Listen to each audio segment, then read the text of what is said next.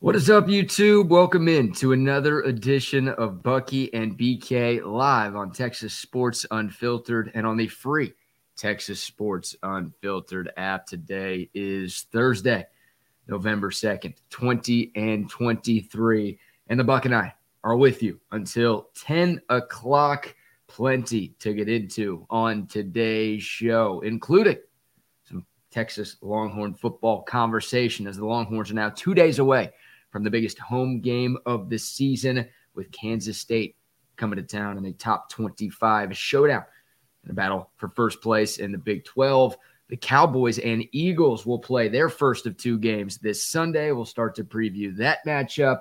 We've got Bucky's updated Heisman watch. We've got women poisoning men. We've got all sorts of fun over the next couple of hours. And, the Texas Rangers are world. Oh, what about that? What about that? I am broadcasting live from some random-ass Airbnb in downtown Phoenix, Arizona, a 10-minute walk away from where the Rangers won their first title in franchise history. I got a couple of buddies in this Airbnb with me, so if you see or hear things over the next couple of hours, hey, we're all having a good time. You're going to see some random naked dude go walking by. Yeah, I think that everyone's fully clothed, but you were making fart sounds, and we did celebrate the World Series win with some late-night Taco Bell last night. Oh, that must be a miserable, miserable place.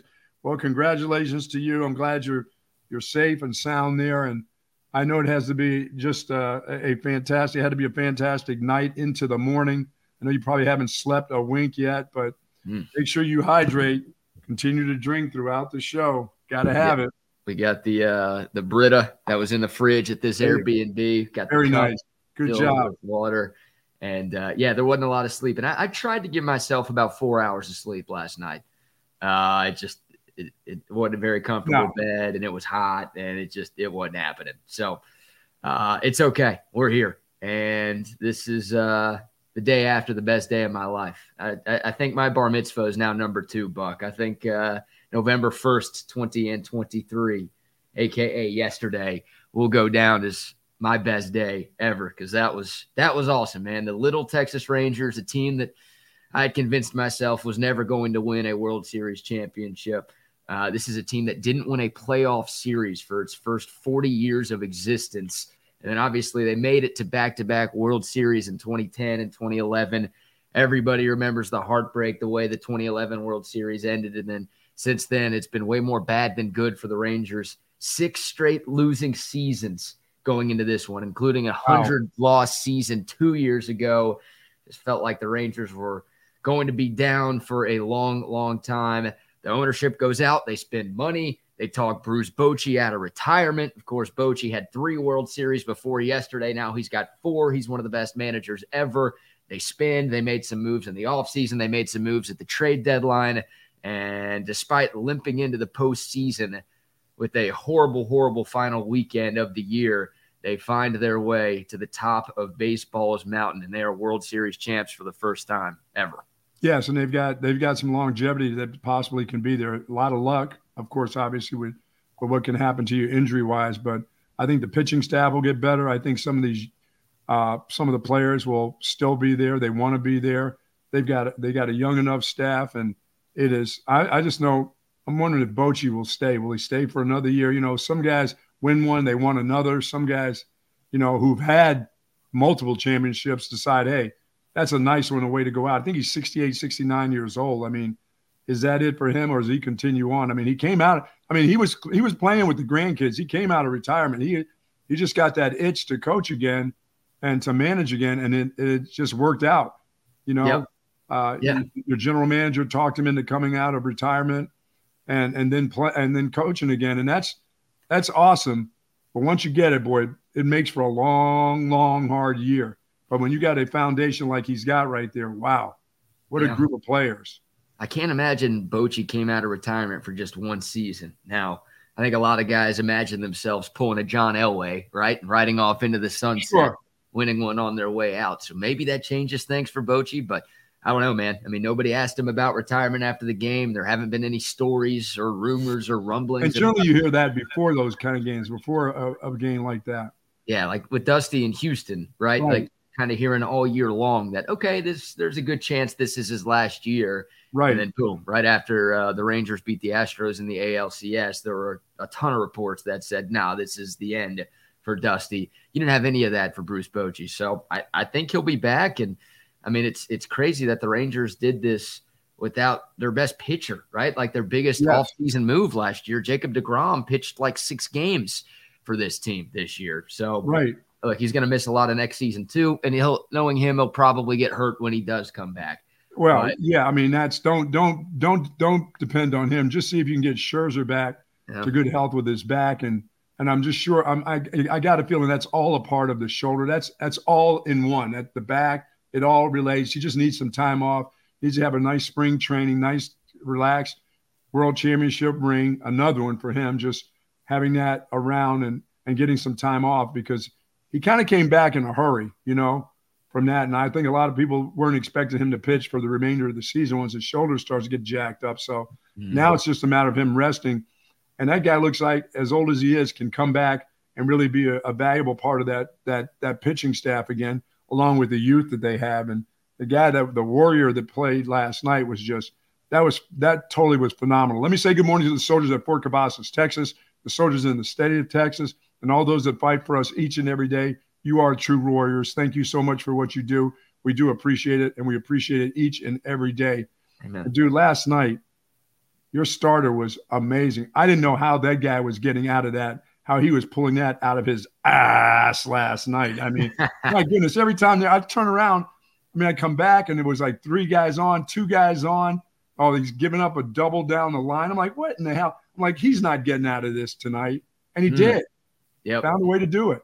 He was walking the tightrope like Stevie Ray Vaughan, wouldn't he? I mean, dude, not many managers let that dude go that long. No. Let's hear from the manager, Bruce Bochy, talking about Nathan Eovaldi, the Ranger starter, and his gutty performance last night. Well, that's Nathan. I mean, that's his resume. We had the right guy out there. We knew it. And we had all the confidence in the world in him. He's done it before. We knew he'd do it again. And for him to go out there and match against a really tough guy, it's incredible what he did for us. It was. Yeah. And the D-bags, man, they had their chances, didn't they? They were boy, oh boy, 0 for 9 with runners in scoring position in the first 6 innings. I mean, like you said, they had ducks on the pond in what felt like every single inning of Nathan Eovaldi's start last night. And the Rangers, meanwhile, were getting no hits for the first 6 innings, right? Like the D-bags couldn't get a big hit. The Rangers couldn't get a hit. Right. You just had the starters matching zeros for the first 6. Finally, the Rangers get 1 in the 7th, but then they blow an opportunity to add more. So it's still a 1-run game. The D-backs are right there. And then the Rangers bullpen criticized a ton during the regular season, and rightfully so. They step up in a big way. Aroldis Chapman gets a couple of outs, and then Josh Sborz gets a 2 1/3 inning save for the Rangers. They didn't even have to bring in their closer. Obviously, it helps when the offense puts up a 4 spot in the top of the 9th inning to put the game on ice like that. But, to throw a shutout, a combined shutout in an elimination game, or I guess a winner type of game, you win and you win type of game, pretty impressive by the Rangers pitching staff. And, the D-backs just couldn't come up with that big hit, but you credit Nate Eovaldi, who's been great at that in his career, and he's been the best in baseball at that this season, pitching with runners in scoring position. And every time he needed to make a big pitch last night, he made it. Yes, he did. He just escaped over and over, and for the first 6 innings, it was just amazing. And as you said, they're always runners in scoring position too. They just weren't at getting singles. Those guys were at second and third base. Some 1 out, no outs. I'm like, come on. There's no way he's going to escape this. He was fabulous last night. He showed a lot of guts in his performance last night for sure. How did you get out there? What is the deal? Did Delta just give you free tickets to get on a plane? Those things had to cost $1,000. Just forget the tickets to get in the game. How did you get on an airline that quick? You didn't have that many plans. It couldn't have been planned out that far in advance. No. I mean, I'd been telling people, and I think I even told you on this show, that if the Rangers had a chance to win the series, whether it was here in Phoenix or in Arlington, I was going to spend whatever it took to go. right? Like I just a chance to watch my favorite team win their first title ever. Like I wasn't going to miss that.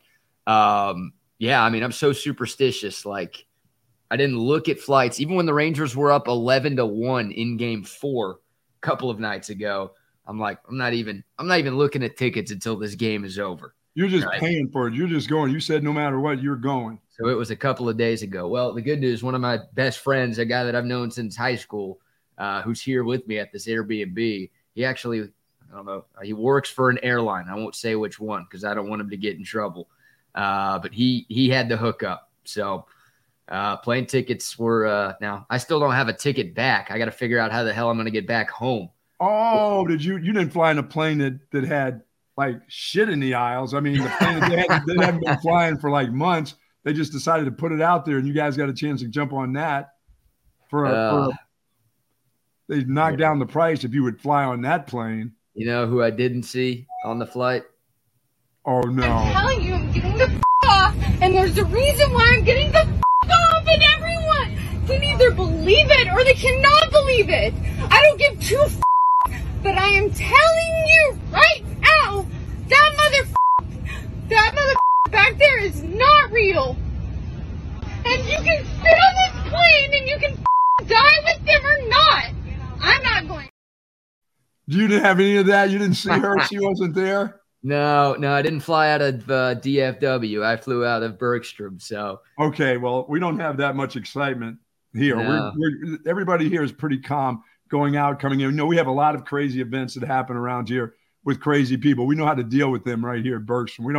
We don't tolerate that kind of stuff, and we don't tolerate women wearing condoms as uniforms. We don't do that either.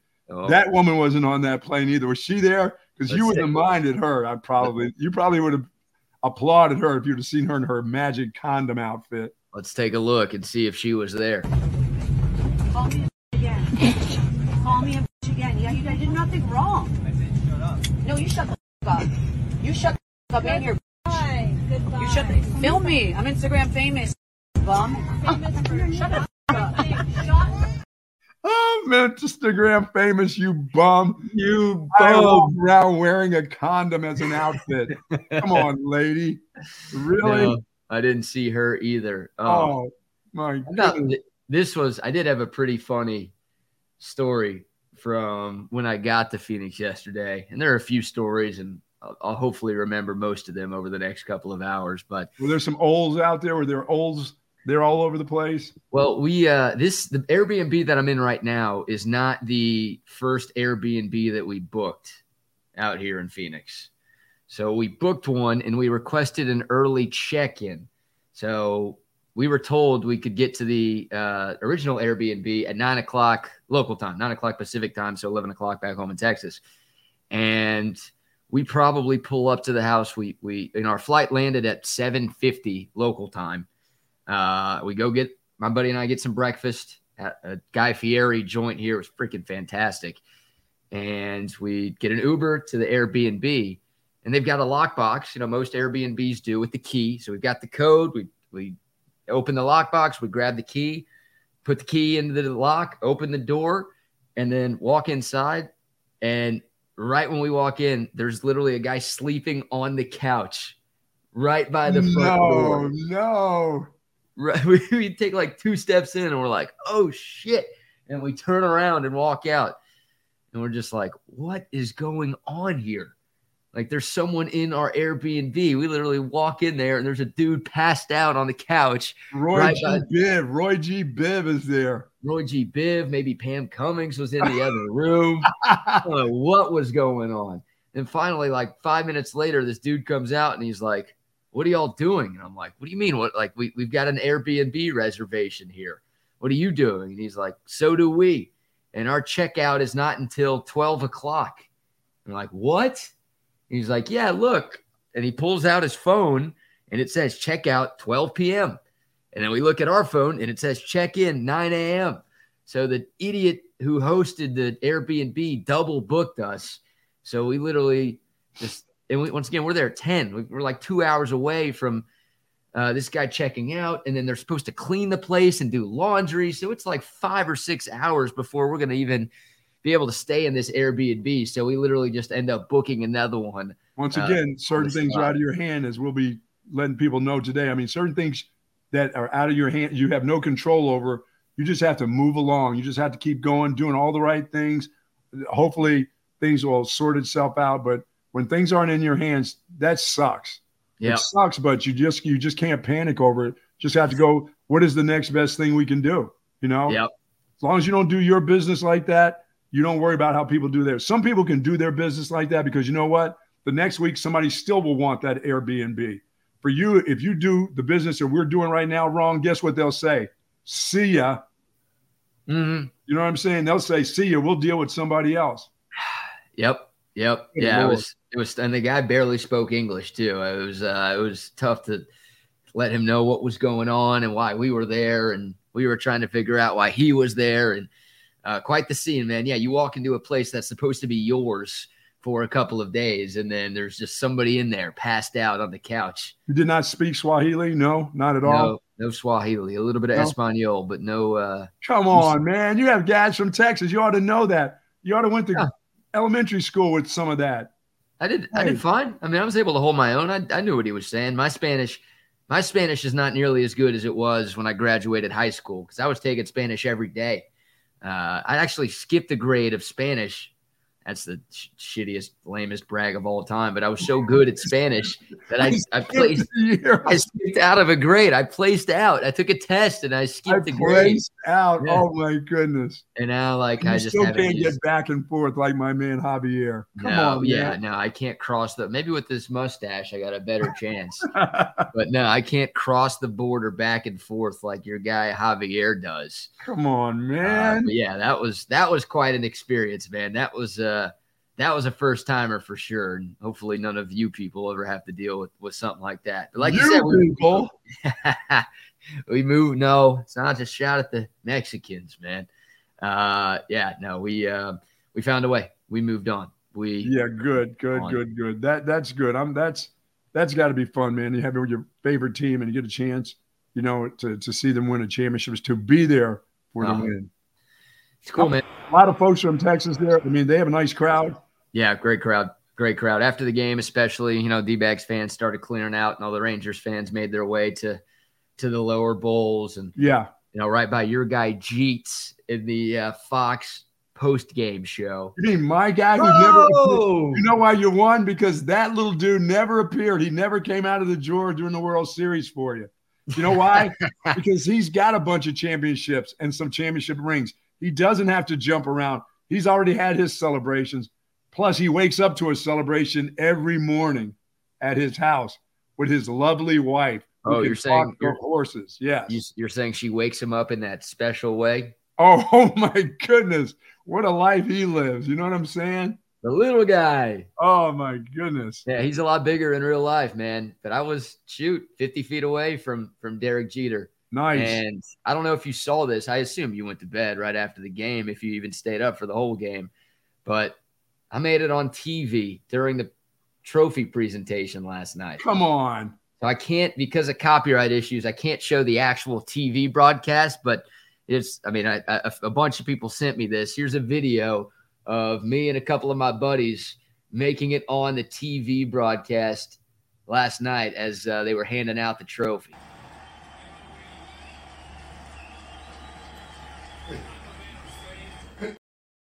Nice. Can you believe that? So you know who's hating this morning? Astros fans. Yeah, they are.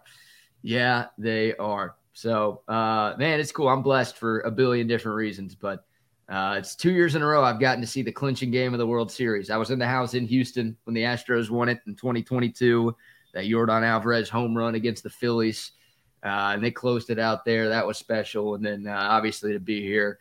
I'm cool with the Astros. I like the Astros. I think people know that because my parents are Astros fans and they're both from there. But the Rangers are very nice, team, man. This is a big one. So it was cool, man. Ran into a lot of people that I grew up with. Some of my buddies' dads were there.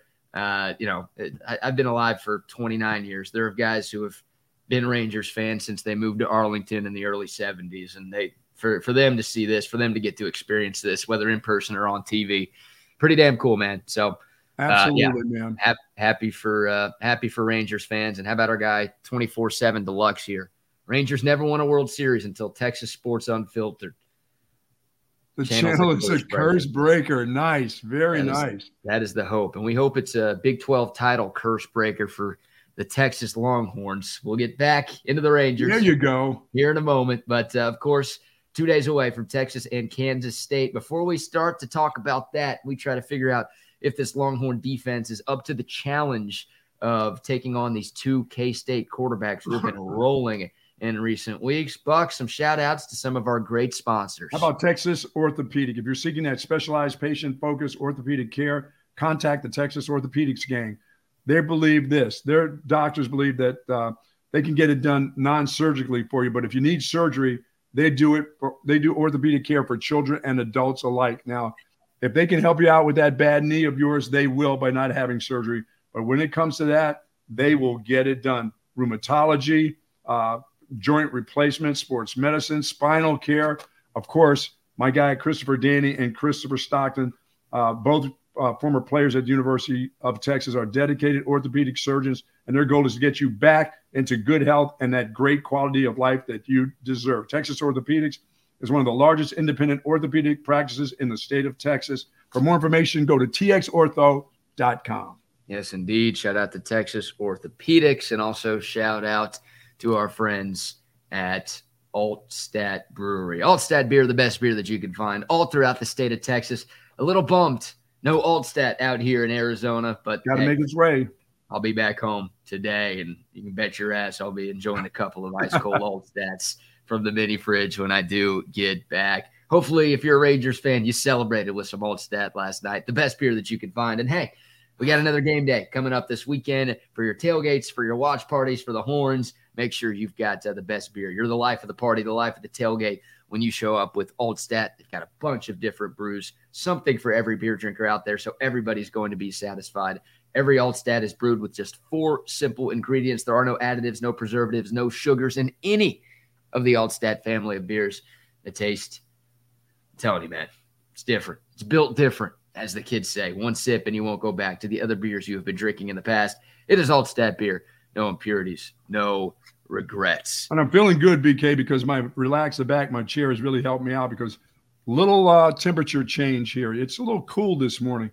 And some of the things that affect my back is when the temperature dips or when the barometric pressure is really, really high and it's cloudy with no rain, with the humidity that we'll see next week again as it starts to warm up around this place this weekend. But thanks to Relax the Back, boy, they embrace that holistic approach for a healthier lifestyle. And my back couldn't be happier. I love it. They've got recliners, gravity recliners, Tempur-Pedic mattresses, of course, Tempur-Pedic pillows, human scale office chairs, desk, of course, and all the accessories you need. But when you need that great back for your office or your home, you can get it at Relax the Back. 2 locations in Bee Cave at the Hill Country Galleria across from the Whole Foods, and in Austin at the Gateway Shopping Center across from the Container Store. Live pain-free like the Buck with Relax the Back. Very good. Very, very good. Yes, indeed. Shout out to all of you texting in on the Coda text line as well. 512-222-9328. A few folks saying that they did see me on TV last night. Yeah, look, that's what it's all about, man. Celebrating with all your friends. And the whole world got to see me on the best day of my life. So that's pretty cool. Pretty cool. Well, I hope we can celebrate down in Arlington, up in Arlington here very shortly. Be a part of that. So bring some of that good luck that you got going on. Bring it on home here. That's the hope. That's the hope. Yep. And Texas needs a win this weekend to keep hope alive. Now, look, there are scenarios where Texas can lose another Big 12 game and still make it to Arlington at the end of the year. But you lose this weekend, you lose any of the following 3 weekends, and things are out of your control. Then you start having to root for people and root against other people, and it's a mess. So the Longhorns control their own destiny as long as they keep winning. And if they find a W on Saturday, that will remain the case. But this is the toughest game. I know the Horns have 2 road games back-to-back right after this. But for my money, this is the toughest regular season game the Longhorns have left. It's the only ranked team they have on their schedule, so that might be obvious. Texas, of course, was picked to win the Big 12 this year. Well, K-State was picked to finish second this year, and they got a few first-place votes in the preseason poll. So we expected going into this year, Buck, that this game was going to mean a lot. And, hey, there's 5 teams tied for first place in the Big 12. I don't know if we expected that, but no surprise that these are 2 of the teams that are very much in the thick of things right now going into the last month of the year. And they're playing their best football right now, too. That's the thing. They didn't play it early in the season where they got a couple losses slapped on them. But right now they've figured it out offensively. And I always thought they would be there defensively. I just thought that's just a tough group of football players, the well-coached, the best coach in the Big 12, coaching them. So I thought they would always be there defensively. But the offense has now found its way and now is settled in with 2 quarterbacks. And at any given time, they can bring any one of those 2 guys out there, and any one of those 2 can get the job done. So Texas will have to be at its best with their backup quarterback in his second start. But there are a lot of folks that are going to have to help him out. That just like last week, the same thing will matter this week. And also when he gets on the road for his first road game, things will happen. But I don't know if Quinn Ewers will be ready by week 3. I'm not sure. None of us are sure about that. That's a week-to-week thing with him for sure. I just know he's not going to be ready this week. Nope. Well, he won't be ready. You talked about the 2 K-State quarterbacks. Let's hear from Steve Sarkisian, who will meet with the media again later today. But this is from Sark's press conference on Monday. He was asked about game planning for Will Howard and Avery Johnson, the 2-headed monster that K-State has at the quarterback position. Here's Sark. Their scheme really doesn't change, and they're both really good players. Obviously, Howard has a ton of experience. He played against us, 3 years ago here and started against us. The young kid is new to it, but in the end, they're still running their same stuff, a little bit different style. Howard definitely has the long speed. We saw that. The freshman, he is really quick and dynamic with the ball in his hand. So you kind of get a lot of the same plays and the passing concepts and things, and but they do roll them. And then what it feels like they're doing is who's the hot hand. And when a guy starts getting hot, that's who they kind of roll with. And obviously last week it was pretty much exclusively Howard. That doesn't mean that this game's going to go the exact same way. I think they get a feel for how the game is going. Yeah, I think they'll roll both guys out there. They'll find out. They're going to find out if the defensive line of Texas can withstand the quarterback run, because that's hurt them in the past. So the Goldilocks one is the guy that I fear more than Howard. I know what Howard can do. I've seen him run. I've seen his ability to run. He can keep the chains moving. I mean, he can get those 4-yard runs for first downs. That'll kid. This other kid can go to distance. This kid can absolutely do a little bit of both. But he's got that ability to make you miss. You know what I'm saying? He reminds me of the quarterback, but a little bit better runner than what we saw at Oklahoma. But he's pretty decisive. When he decides to go, he's going. It's not one of those that you got to flush him out. If he sees the opportunity to run, he knows that he can make big plays, with his feet. So that's the guy that I really, really worry about. I'm used to seeing Howard all these years. Let's go and let's D him up. We've got enough guys that can run just like him. There's not a lot of guys that run with the other kid. The other kid's like having a defensive back who played defensive back and quarterback in high school that can really go. So I worry a lot about him. Yeah, in the words of Deion Sanders, he can run. Oh, remember that? He can run. Yes, he can. When there was that white DB who ran the 40 at the combine and ran like a 4.4 something, and Deion's like, oh, he can run. Oh, yeah, he can. This quarterback can run for sure. That's Avery Johnson. Yeah, he was K-State's highest recruit this past cycle, true freshman. But they were super excited that they were able to keep him in the state of Kansas and get him to sign with K-State. And, you figured he'd be the guy after Will Howard. But, man, Will Howard really struggled in K-State's last loss. It's been a while since they've lost a game. They're riding a 3-game winning streak coming into Austin. But in that Oklahoma State game, the Friday night, I think it was before Texas OU, everybody watched that game, and Will Howard just kept turning the ball over, and he really struggled. And Chris Kleiman, credit him, Buck. You've called him the best coach in the Big 12.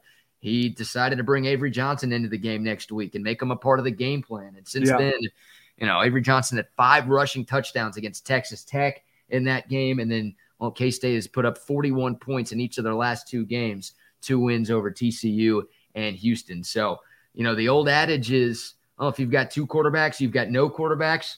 That's not what it is for K-State right now. They are finding a way. They're the only team in the country, I think. And I couldn't tell you the last time I've really seen anything quite like this, to where it's just both quarterbacks are really, really good right now, and they're both finding ways to help the team win football games. Well, the head coach of Texas is going to have to find a way to keep his offense on the field and keep that offense on the sideline. And that's going to be a part of what the defense has to do. And that's going to be a part of not throwing the ball and having incompleted passes and turning it back to them. You can't play around with this group. You can't let them get on a roll, because I think that this is the kind of team that can get on a roll and get you behind where your quarterback will spend the day having to throw the ball. Yeah. And that's not the recipe for Texas to win the game. Is for the second week starter to start having to throw the ball a lot in the football game. Their job is to keep the chains moving, keep the clock moving, score as many points you can in the red zone. If there's a field goal to be had, take the field goal, because I think it's going to be that type of game. And on a Thursday, I have Texas winning by 3. Okay. By a field goal. That's it. Yeah. I don't think anybody can run and hide. If there's a team that can run and hide, I think it will be K-State.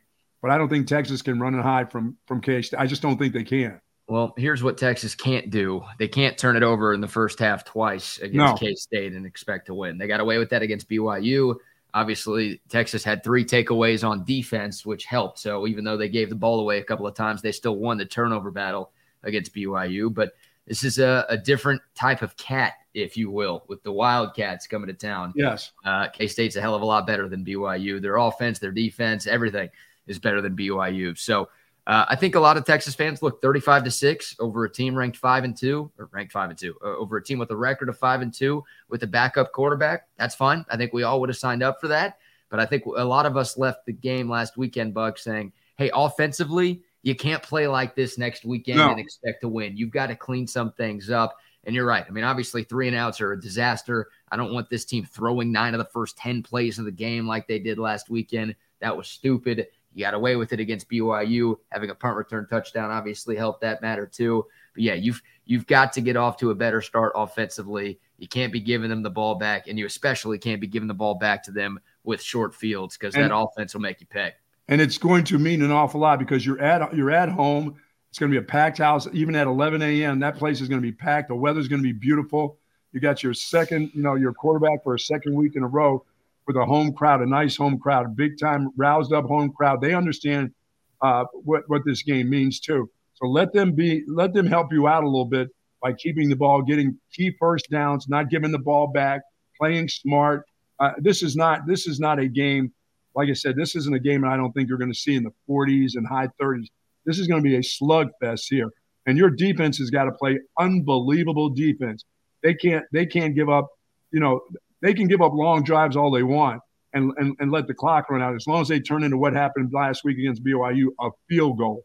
They can't give up long drive touchdowns, because I don't know if this quarterback, I'm just not quite sure yet. It's not yet. It hasn't been seen, can take this football team 70 yards for a touchdown, because I know they can get down there. They may bog down in the red zone. I don't know if the quarterback has the ability to do that, because I've never seen him do it before. Yeah. None of us have.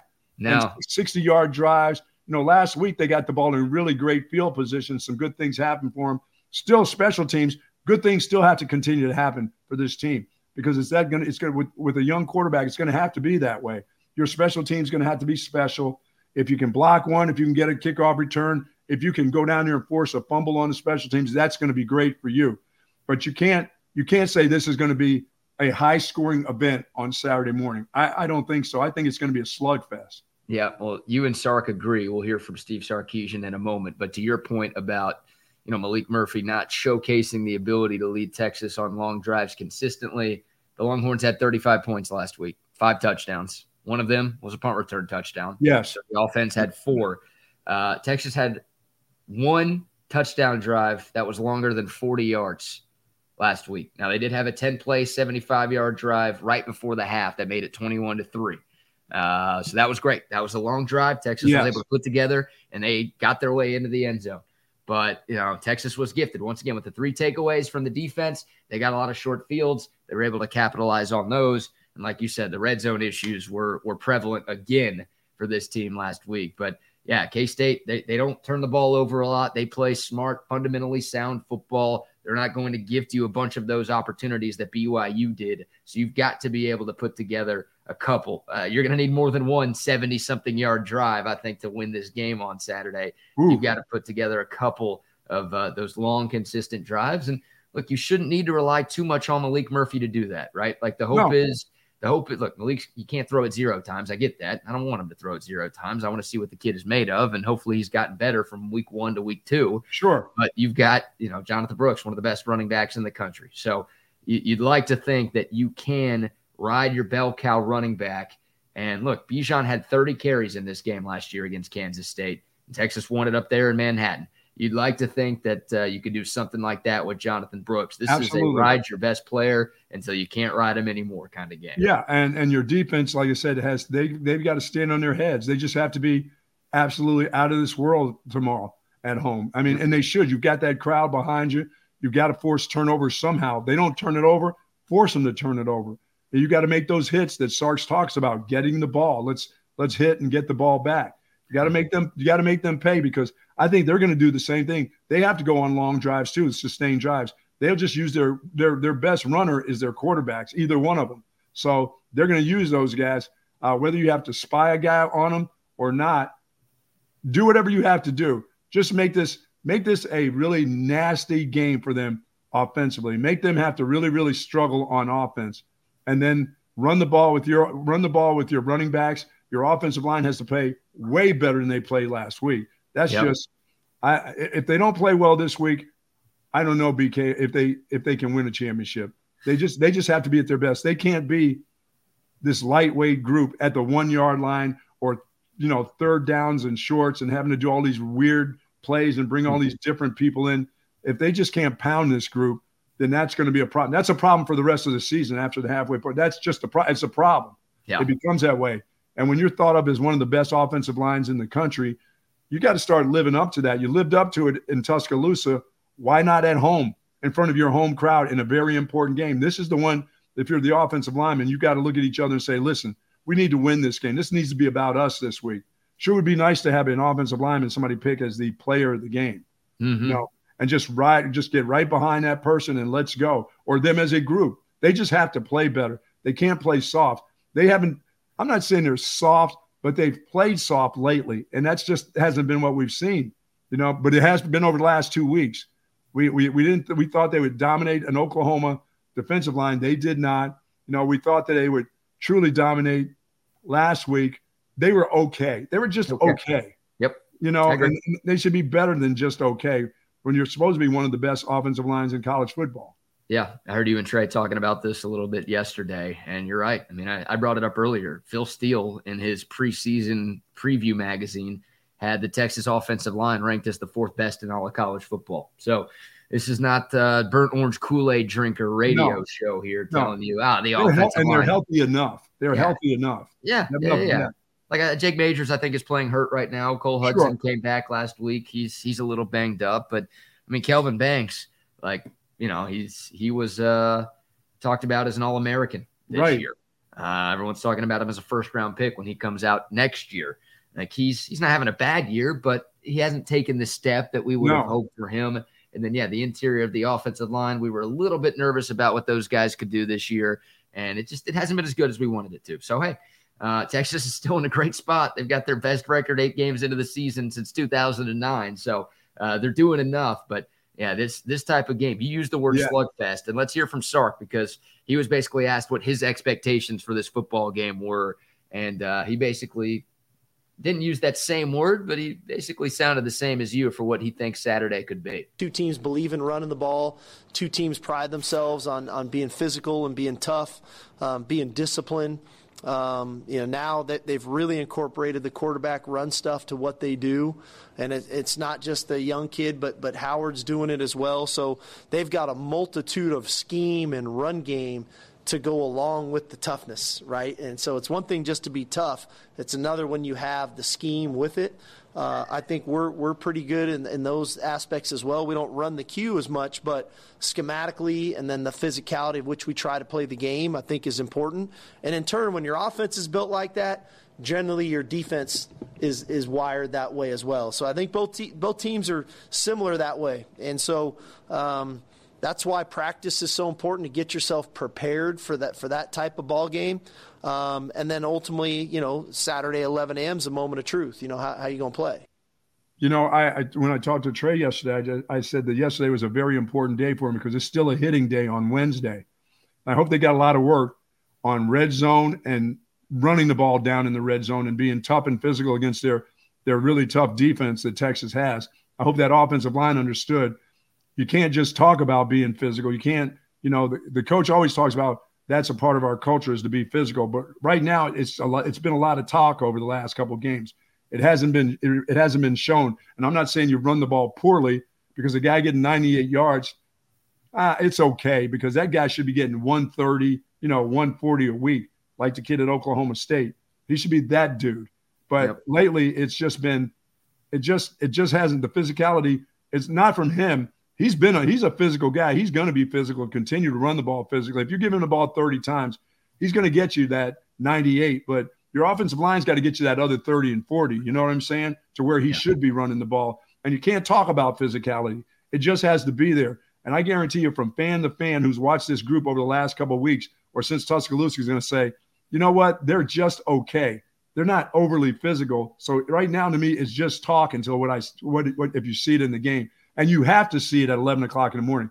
Let me tell you, 11 o'clock games in the morning, you got to smack people in the head, get up in the morning. That wake-up call comes at 6:30 or 6 o'clock in the morning to get out of that hotel room, get your ass on the bus and get over there. And you can't be talking about physicality. You got to, when you're getting dressed, it has to be a mindset and you just have to do it. And that had to start this week at practice, whether you bumped up or not, whether you're going with your second week new quarterback, that can't be taught. It just has to be done. Yep. Well, Texas has played one other 11 a.m. game this season, and it did not go well, right? It was the game in Dallas, and Texas got off to a sluggish start, right? Yes, they did, and they weren't physical.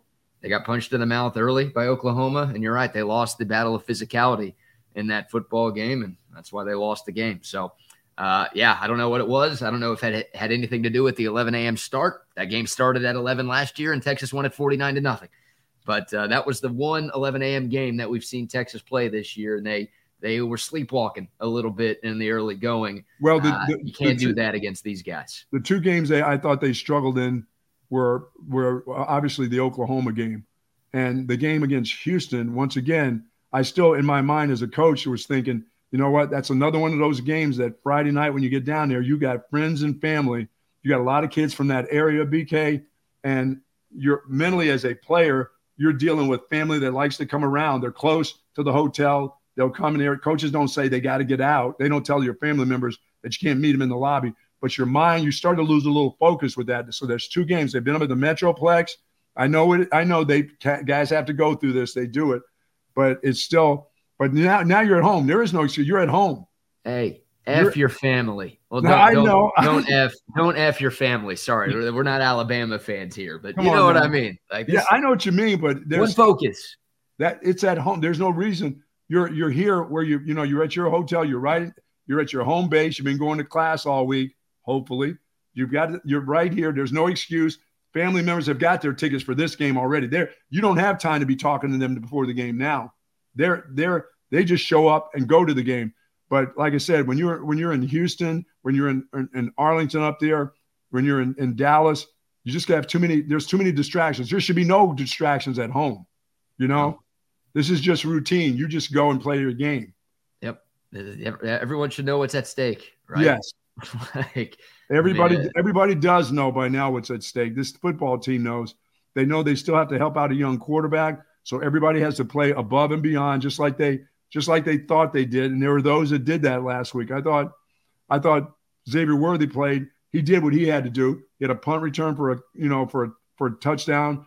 He caught the ball well enough. I know he still had, last week he still had a couple of drops of balls that he could have made the catches with last week. But I thought he played a pretty good game. No one talked about, but I thought there was at least one. But I saw that came over the text line that there was like three. Like he didn't drop three balls, did he? I'm trying to think. Like there was one I remember him dropping, but it was a ball that got tipped ever so slightly at the line of scrimmage. Which and anytime the trajectory of the ball changes, that can be a drop. Sure. Even if it hits you in the hands, that's different for him. I don't even know if they consider that a drop, right? If somebody hits it at the line of scrimmage, like I don't know if that goes down in the stat sheet as a drop. I would consider it a drop if it hits him in the hands. But yeah, I don't know. I'm not going to hold it. I'm not going to hold that one against him too much. That makes things tough. But yeah, no, he and Malik Murphy were not really on the same page.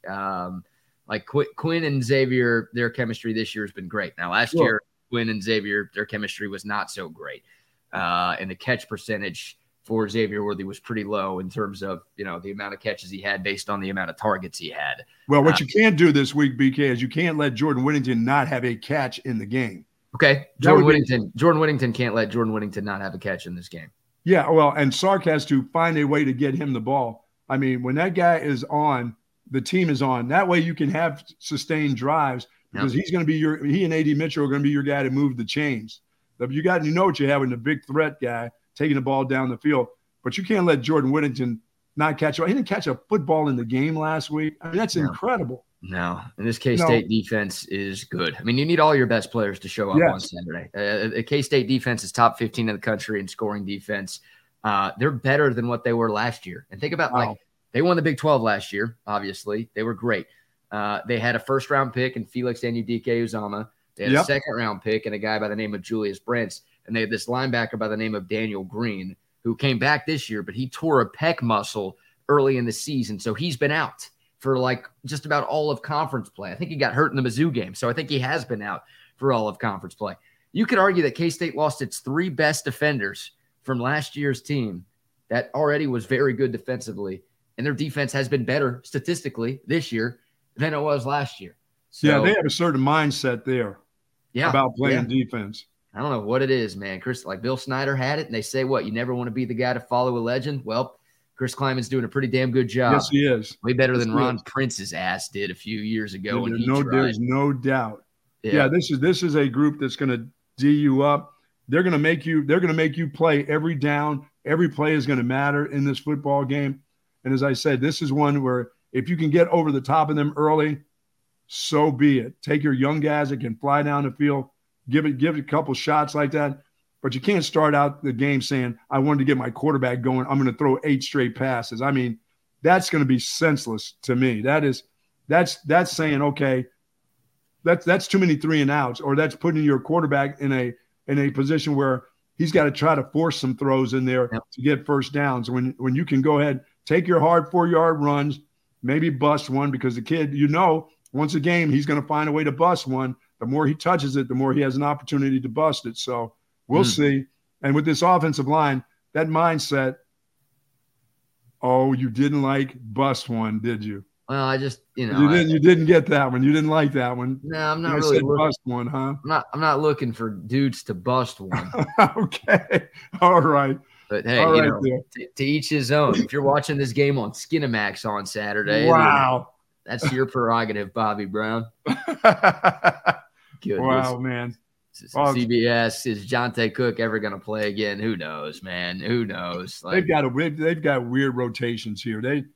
It's just over the last couple of coaches, it's just been the weirdest of. I know, and I don't know what it is at Texas that they have these weird rotations. They don't. If a guy's going, they want to do everything they can to slow him down. Well, this is it's different, right? It's a total 180 from what Tom Herman did with the wide receiver room. Texas rotates plenty of positions on the football team. Some of them, I would argue, they rotate too much. Safety.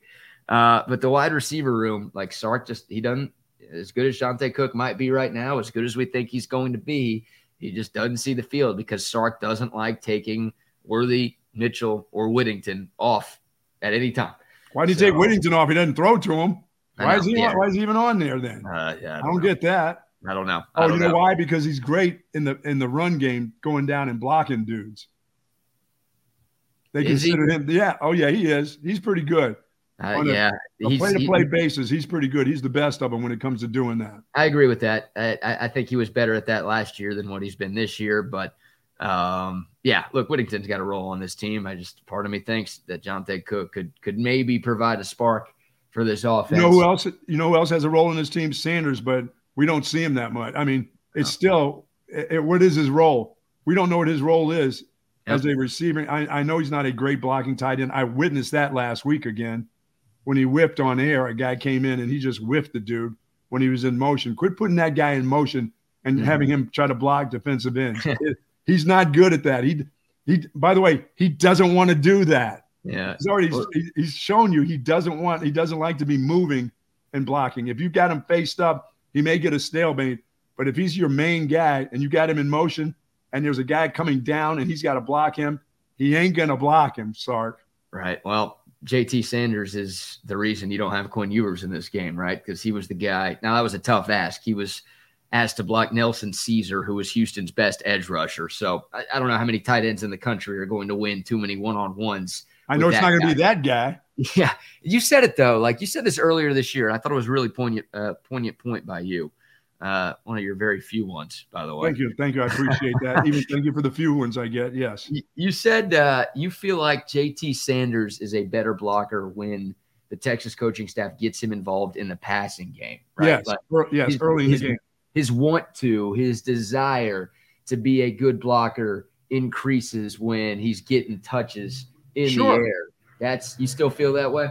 Well, yeah. It's almost like being the way you play defense in basketball. If you're always known as this offensive guy, you'll play a little bit better defense if the coach has got plays set for you offensively where, hey, I'm going to take this jumper. This belongs to me.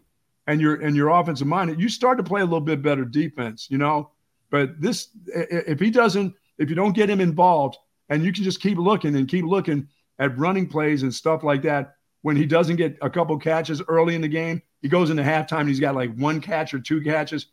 Go back and look at the tape of him run blocking. It ain't there. He's getting and him in motion and things like that. He's like, why are you sending me in motion? You want me to block? Oh, you don't want me to catch a pass? You want me to block this guy? No, he's been like that for 2 years. I don't know how hard it is not to see that for the coaches. Get him the ball, get him going. So in the third and fourth quarter, that guy is geared up that, hey, whatever you need me to do, coach. Well, if you don't need me in the first and second quarter, I don't know if I'm going to be there for you in the fourth quarter. It's just not, that's just the mindset of a lot of players.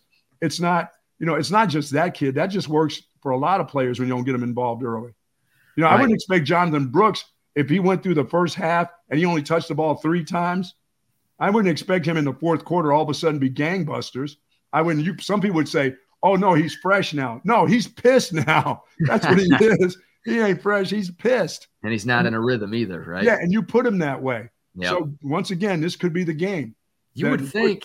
Put the pressure on them. You're right. Put the pressure on that defense by getting this guy some short catches where he can run. Yeah. Not sticking him in motion and running swing screens. Oh, but that should be the number one play. I'm expecting it. You're expecting it. The American people are expecting it. And guess who's expecting it on the other side of the ball on Saturday morning? K-State is expecting it. If they're not, they're stupid. Doesn't it happen every week? It happens every week. Bill Snyder's ready for that play. Gosh. I can tell you that. Yeah. And you would think that, at the backup quarterback, getting the tight end involved would make a lot of sense. Yes. Those are shorter throws. Those are throws over the middle. You don't have to go to the outside. You don't have to throw to the numbers. Moving. Yeah, you get a couple more downs going, You would think like those are the types of rhythm throws. I know Stark's a big fan of the screen, so I'm sure we'll see a lot of those, whether it's wide receiver screens or running back screens or tight end screen. Sure. Like that's a staple of this offense. So whatever, we're going to see that on Saturday. But yes, man, maybe some throws over the middle of the field to JT Sanders. Those are the types of throws that I think can get Malik going. And also those are the types of throws that can get JT Sanders going and keep him engaged over the course of 60 minutes. I want that guy involved. I want him being a part of what you're doing. But when you're asking him to, once again, when you're asking him to do something in the fourth quarter and you haven't paid attention to him all game, but then it's crunch time, you kind of need him. He's not lathered up. He doesn't get lathered up blocking. Certain guys don't want to block. That guy's not like this blocking tight end. You're mistaken. This guy is Dalton Schultz. He wants to catch the ball. Those guys want to be stars. They don't want to be known for he's a great blocker. No, coach, he's not a great blocker. If he's a blocker at all, you have a couple tight ends on your football team that are really good run blockers. He is not. No, he's not. Everybody wants to be Travis Kelce, right? Yes. Nobody wants to be. Yes, of course he does. No disrespect to the lifetime Longhorn Jeff Swain, but you don't want to be Jeff Swain blocking guy. You want to be Travis Kelce, like just big time receiving threat. Maybe you could block from time to time, but no, you make your pay. You earn your pay by catching passes, being an unguardable weapon in the passing game, and that's what JT Sanders could be, we think. And at times he's shown that he can be that, but we need to see it more consistently. Well, and I think maybe that's part of the game plan is to get he and Jordan Whittington going because they're your intermediate guys. They really that's the sustained drives that you're looking to have that you're going to get into because of this defense this week. So you got to get those two guys going in your offense. And yeah, I'm excited about the screen game. I'm excited when Jonathan Brooks can get the ball in his hands in the screen game with some guys out in front of him and get going. I think he's fantastic because that's just an extension of the run game to me. That's just like handing it off to him with a little space immediately. So they can keep doing that stuff. But I truly don't know what they're going to do when they get down to the goal line. I don't know what's going to happen. You don't know what's going to happen. I think the head coach by now understands what he's going to try to attempt to do down there. Yep. To get into the end zone when you get at the 5-yard line or 6-yard line and in. But I don't know what to expect. I really don't, BK. I don't know if you just widen out guys. I know you can't do this. You can't run the same plays. You can't keep doing that and saying, I'll prove to you that my offensive line can really move this defensive line. I haven't seen that in forever. I haven't seen that since Alabama. So, yeah, you got to figure out to convert those red zone trips into touchdowns. But as we said, talking about defense, the defense is playing pretty good. Yep. There's still question marks in that secondary. I think the defensive line, I think the substitutions and what they do and how PK, how he calls, plays defensively and how he substitutes that front four. I think it's still been fantastic. This group is just good against the run. Yeah, it really is. I mean, that's strength on strength, right? Because K-State's got one of the best offensive lines in the country. If you want to see a good offensive line, because we're looking for elite O-line play from Texas, and like I said, we saw it in the Alabama game, but we haven't seen it week to week like we would like. K-State over the last few weeks has been elite on the offensive line. They got this kid Cooper Beebe, who's probably going to be a first-round pick as an interior offensive lineman. That's tough to do. He is that good. They've got 3 or 4 NFL players on that offensive line right now, and they're playing really, really well. So I feel good about the Texas interior D-line against anybody in the country. Yeah, like Devondre Sweat is like the highest-graded interior defensive lineman in college football. That guy is a freaking monster. I would take my chances with him against anybody in college football. Byron Murphy has had a great year. He's coming off of a tremendous game, too. I mean, Vernon Broughton's been good. Alfred Collins still, we want it every week from him, but hey, he's had some strong performances this season. I feel good about those guys.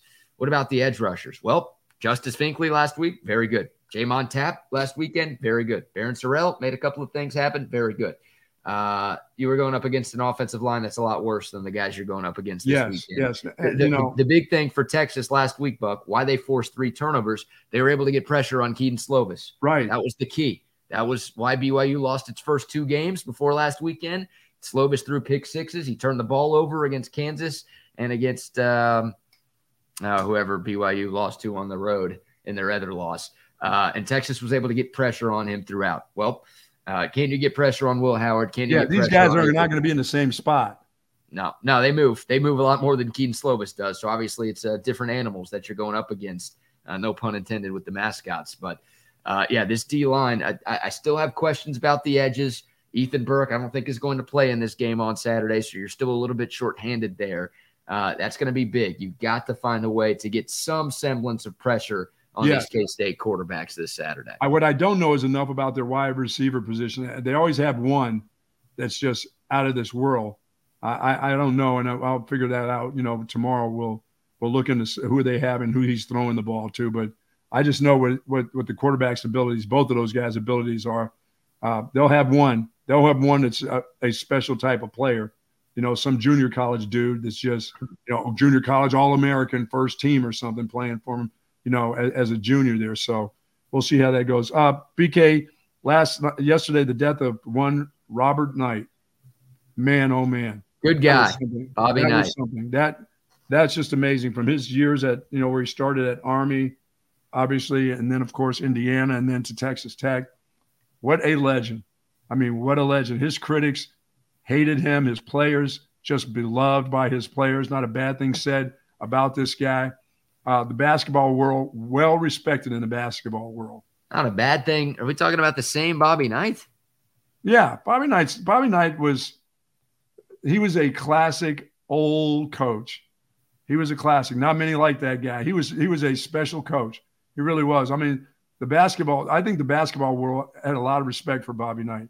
I mean, there were individuals and critics that hated the way he did things. A lot of coaches A lot of coaches wish they had that success. They wouldn't have done it that way, but that guy did it his way all the way to the bitter end, all the way to 83 years old. I mean, he's one of the best college basketball coaches of all time, right? There is no doubt about it. When he left, he had more wins than anybody. I think now he's 5th all time, but 3 national championships as a coach, made it to 5 Final Fours as a coach. He won a national title as a player back at Ohio State in 1860, whenever that old ass played. But I mean, there are plenty of people who criticize Bobby Knight. Like there are his own players who had some bad things to say about him. So, the couple guys that he choked out and stuff like that. Yeah. He did some things that many would not find ethical, like that. Not just in 2023, but even when he was doing it. But it worked. I mean, he was able to find ways to win. So, a legend in the sport. Very polarizing figure. The chair thrower himself. I wish I had a chair. I'm sitting in a recliner today. I don't think I could throw this. Wait a minute. What happened to the beach chair? What happened to the one you stole from the pool? Did you send it back? Or is it in the trash? I'm in Phoenix right now. I didn't travel. Right. You don't that's not a traveling chair. As light as it was, it should be a travel chair, that beach chair. No. It was in the recycle bin. Yeah, no kidding. I guess I could have brought it, but no. But 83. He's had some health issues over the last few years. Dementia set in for Bob Knight, but a legend, however you feel about him. Now, I will say this.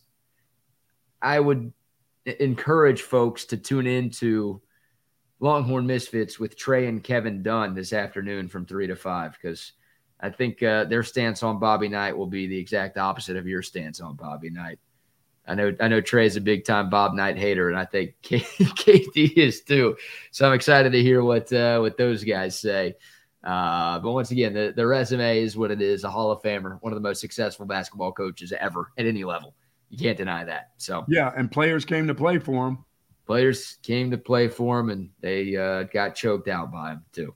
Yeah, I mean, some did, and some, some got the guillotine, some got the waterboard, some got the chair throws, some got, He did it his way, and the ones that wanted to be with him stayed with him.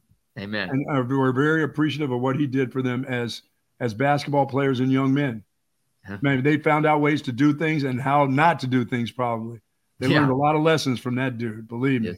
Yes, indeed. Yes, indeed. All right, rest in peace to Bob Knight, one of the best to ever do it. Buck, before we get your Heisman watch, because it is Thursday, so we've got to get an updated Heisman watch from you and also update the people on the Vegas Heisman odds, as this thing is tough and tight. There's no clear front runner right now. So before all of that, how about a shout out to some more of our phenomenal sponsors? How about Covert and BK, where we'll be tomorrow? I kept thinking when I was doing the show with Trey yesterday was Thursday, and today would be Friday. Tomorrow will be Friday the 3rd, and we will be at BK in a special event out in BK. Ricky Williams will join us.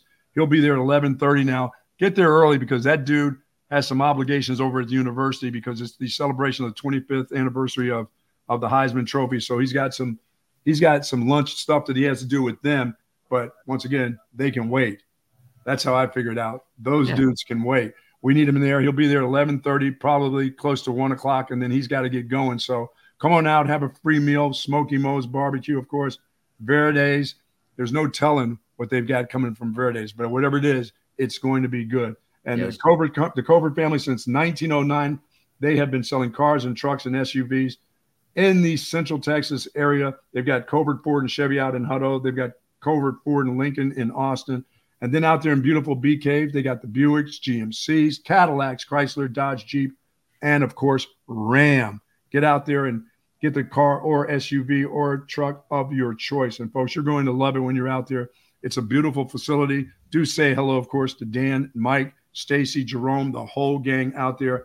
BK, nobody beats a Covert deal. Not now, not ever. Not ever. Can't wait for tomorrow's event. Please come out and see us. Tell your friends and enemies. We want a huge crowd out there at Covert BK.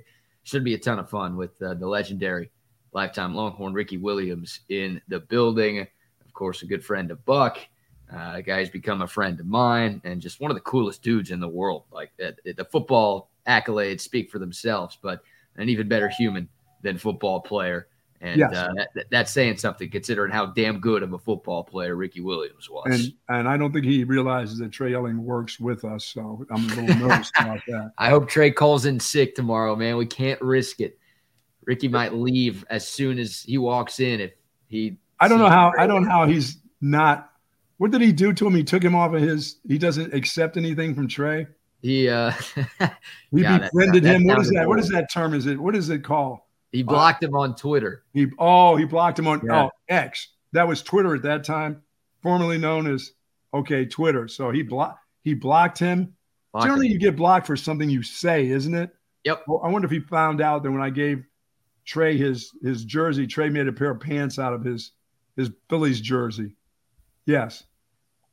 What? Yes. I wanted to give Trey wanted something from Ricky. I gave the jersey, the Philadelphia Phillies. You know, he played for the Phillies. Yeah. And so I gave it to Trey, and Trey was very thankful. But then he sewed it and made a pair of pants out of it. The two arms he's got it as like a pair of shorts or something now. He turned Ricky's jersey into pants. Yeah, he's a little strange. He put Ricky's back on his ass. He put his back on his ass. Yeah, I think he got a wind of that, and that's what happened. Yeah, that's a fair enough reason to block somebody on Twitter and in real life if they're doing something like that. You may block him for sure tomorrow. You may run him over. Ugh, gross. So shout out to Bucky BK. Looking forward to that tomorrow. And also shout out to our friends at AV Consultations. How about a word from our man, Tom McKay? Hi, this is Tom McKay with Audiovisual Consultations. Scientific data proves it. Size does matter. The bigger and wider your television is, the better. Football season is here, and the time is now to get your entire audio-video experience tuned up and ready. New flat screens, projection video, Dolby True HD surround, all the goodies at great prices and followed up with great service. So call us at 255-8678. That's 255-8678, or on the web at avconsultations.com.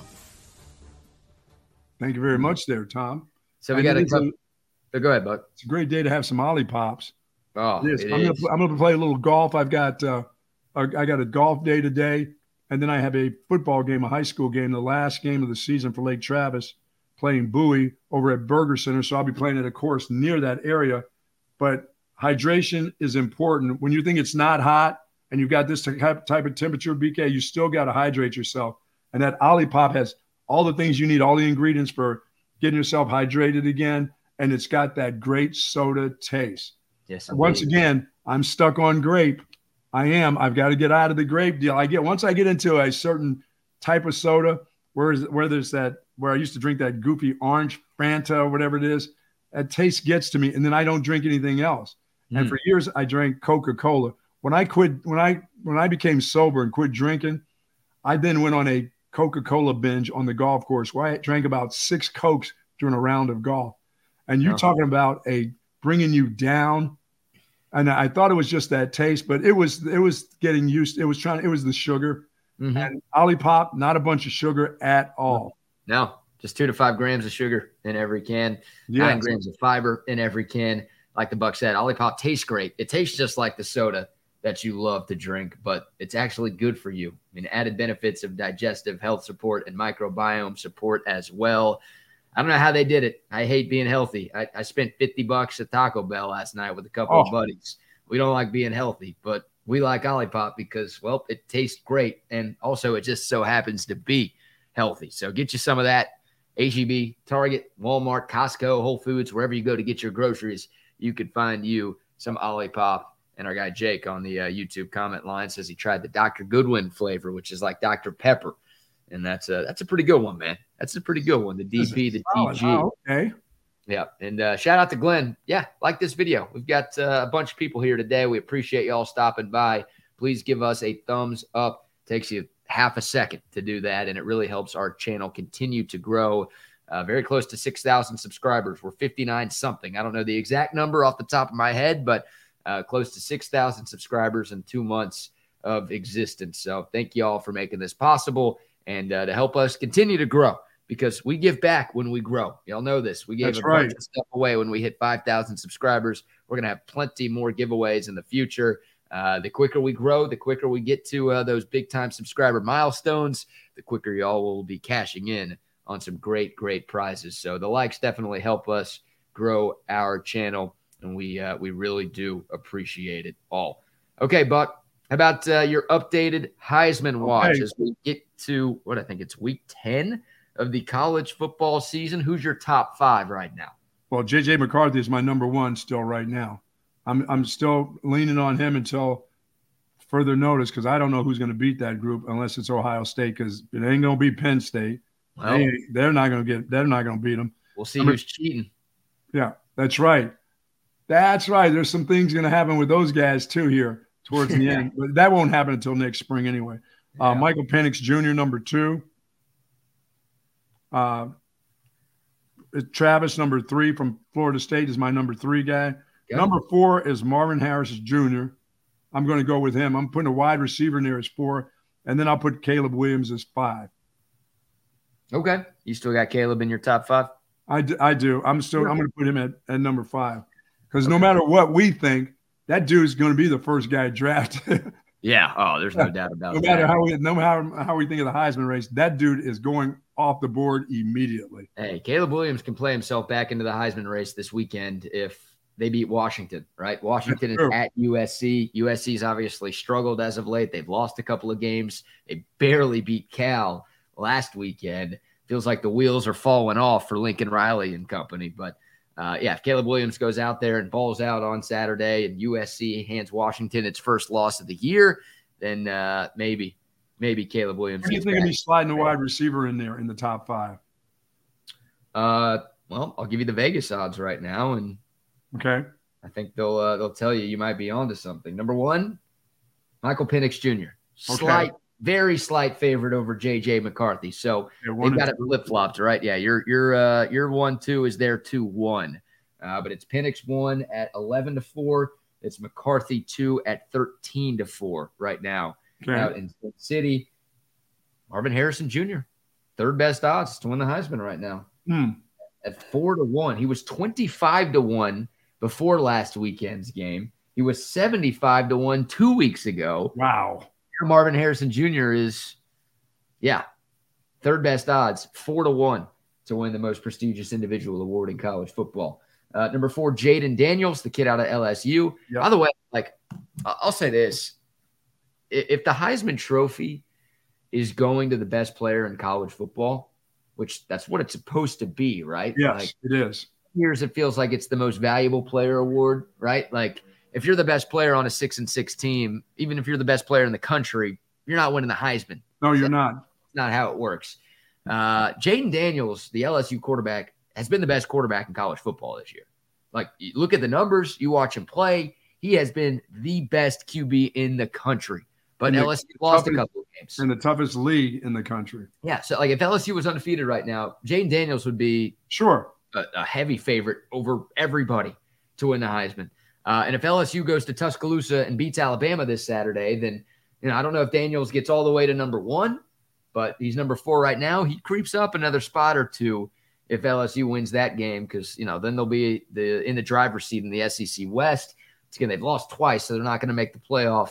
But you lose 2 games, maybe you're still in that mix. They lose a 3rd game, then you could probably take Jaden Daniels out, even though he's been just terrorizing defenses this season. Oh, yeah, with his legs, too. He can run. Oh, yeah. He's a problem. He is a problem. And number 5 is Bo Nix at Oregon. Jordan Travis, your FSU guy, is number 6, right behind Bo Nix. So, you can flip-flop those 2 guys, and I wouldn't have any problem. But once again, Jaden Daniels has been the best player in college football this year. I don't know if he's going to win it because LSU's got 2 losses, and they might lose at least 1 more. But that guy's been a really, really special talent for the Bayou Bengals. And your college football playoff, your thoughts on the first rankings, BK? What do you think? Just everything good with them?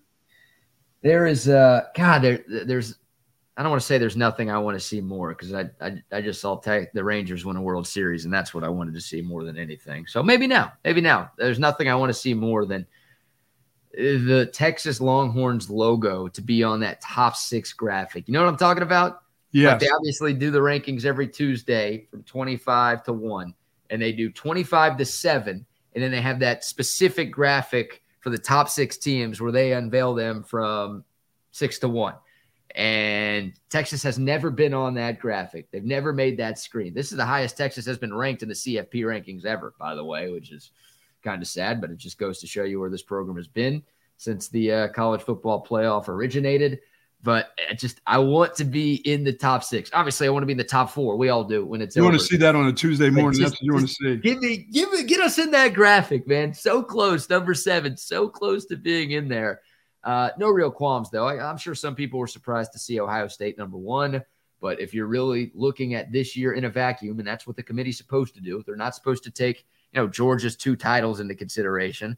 They're not supposed to take Michigan making the playoff last year into consideration. They're supposed to just look at this season, and Ohio State's got the best resume. I don't think they're the best team. I'd pick Georgia to beat Ohio State right now. I'd pick Michigan to beat Ohio State right now. But Ohio State, to me, without question, has the best resume in college football. So no beef with them being at the top.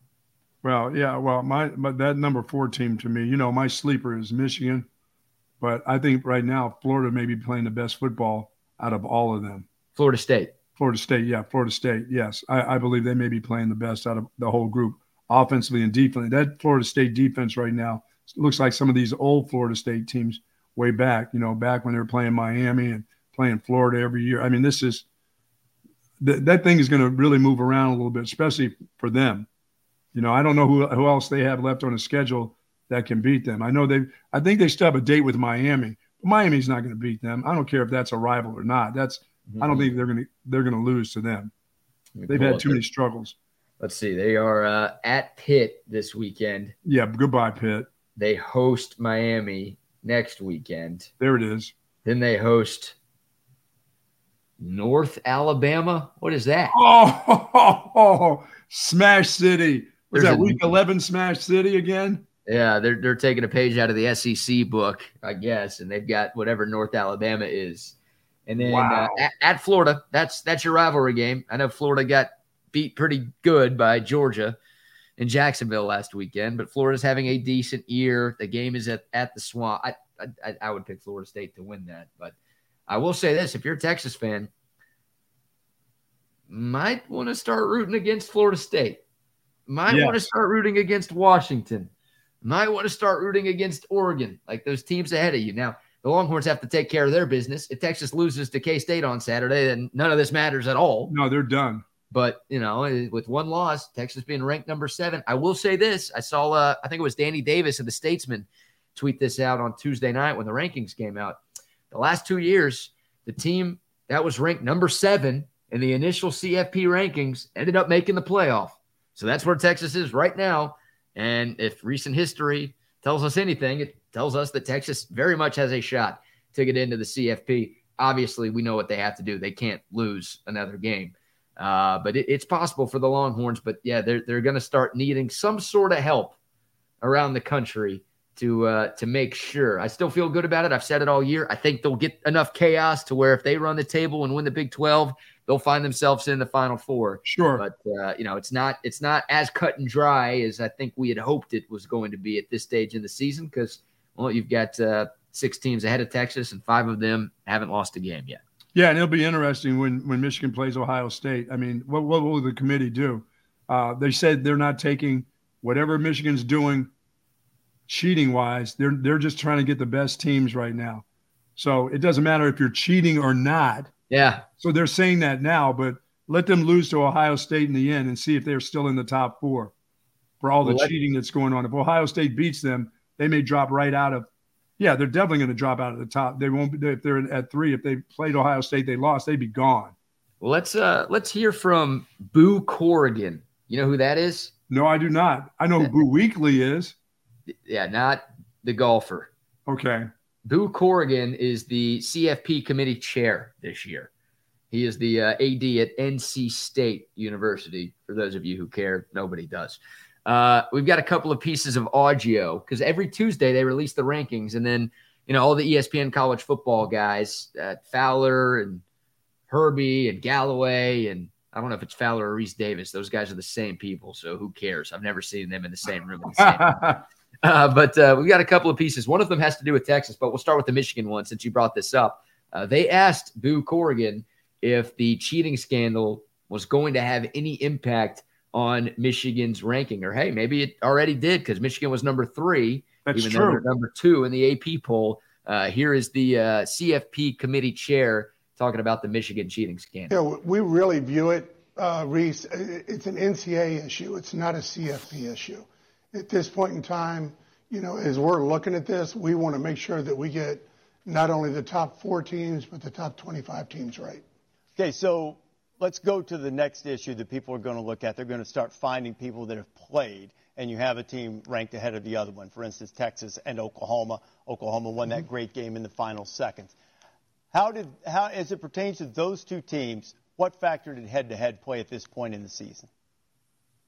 You have a team ranked ahead of the other one. For instance, Texas and Oklahoma. Oklahoma won that great game in the final seconds. How, as it pertains to those 2 teams, what factor did head-to-head play at this point in the season? Head-to-head's really important. And when you're looking at Texas, Texas has that win, in Tuscaloosa, a great win. Oklahoma makes a great drive there at the end of the game to beat Texas in the Red River shootout. But then, factor in there that, Kansas was able to beat Oklahoma. And again, it's head-to-head's really important, but there's so many other factors that are going to play in. So what was the most difficult? And the most important factor was after the head-to-head is the schedule that Oklahoma has played. Yeah, I didn't set that up the way I wanted to. That didn't save the way I wanted to. Sorry for the choppiness on those cuts there. I was trying to keep those separate, but they kind of combined into one. Yeah, it's all about that scheduling there. Yeah. Like it's tough, man. Obviously, head-to-head is an issue, and Texas was ranked 7, and Alabama was 8, and Oklahoma's 9. And I get OU fans being upset that they're not ranked ahead of Texas because they beat Texas, but you can't only look at head-to-head, right? Like Texas actually played somebody good in the non-con, and they played somebody damn good, and they went to Alabama and won by double digits, something that had never happened to a Nick Saban coached team in Tuscaloosa. So, of course, I'm biased. I've got no problem with Texas being ranked ahead of Oklahoma, and you got to look at the overall body of work, and I think Texas's resume right now is more impressive than OU's. Yeah, but you got to give me a better answer than it's an NCAA issue. No, Michigan. Yeah, I mean that's not good enough. That's not a good. Well, I mean, I know that's the alleged governing body of college football, but really, is it? I mean, you guys, the guys are getting the top 4 together. You can't have out and out cheating. I know, and once again, innocent until proven guilty, right? But all the signs are about to point that now the coaches are asking the other coaches, "Hey, we really want to do something about what's going on at Michigan throughout the Big Ten." Before they're just kind of sitting there and going, they're really good. They beat us. It didn't matter if they were spying on us or not. But coaches are now starting to get together, BK, and ask each other, hey, we just can't – you can't have that, first of all. And that won't get resolved until after the season. Yeah, that's my question. Like, what do you want the committee to do? What do you think they should do? Like, should they leave Michigan out because of this stuff? No, I don't think they're going to leave. I don't think they're going to leave them out. Yeah. But they surely, if they lose a game, don't get to still stay in the top 4. Right. Yeah. Maybe that hurts them. Now, last year we saw 2 Big Ten teams make the playoff, right? Yeah. Like Michigan beat Ohio State, but Ohio State still got in. I don't think that's going to happen for Michigan with the stuff that's hanging over their head, and it shouldn't. Yeah. Maybe there's way too much smoke here now. This is to the point of, I mean, they're getting this thing down. I don't know what the NCAA, because probably by the end of this year, when everybody starts to realign and Texas and Oklahoma are there in the SEC, they're probably going to tell the NCAA, hey, listen, you guys go take care of volleyball and baseball and college basketball, because when it comes to what we're doing in college football, we're not having you a part of this. We're governing our own self of what we need to do. That may come in a hurry. That may come in, I mean, as soon as this whole thing is over with, that may be the next week that meeting may happen. Well, college football fans have been asking for that for years, right? Yeah. Like, hey, can we separate college football from the NCAA? Hell, everyone's been trying to get rid of the NCAA for a long time too. So, I wouldn't be opposed if this is the thing that kind of spearheads that.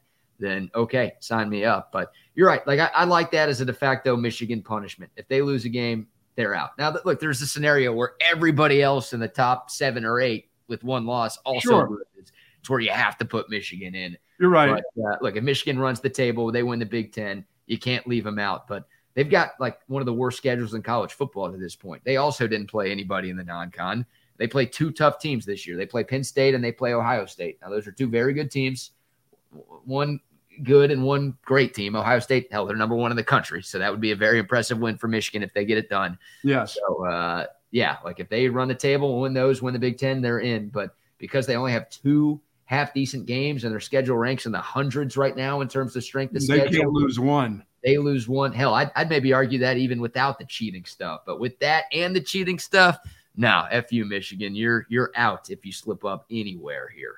Boy, will they be pissed next year when they play Texas. Oh, that's right. They're on the schedule next year. Yep. And wow. You know who we won't see next year? Who's that? Jim Harbaugh. No, he's gone. He's out of there. That dude is out of there after the final whistle blows. That guy's into the NFL. He's gone.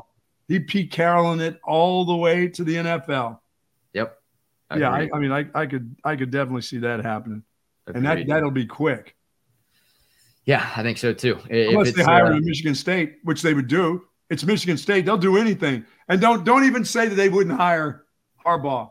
You know what? Because that place is filled with crazies at Michigan State.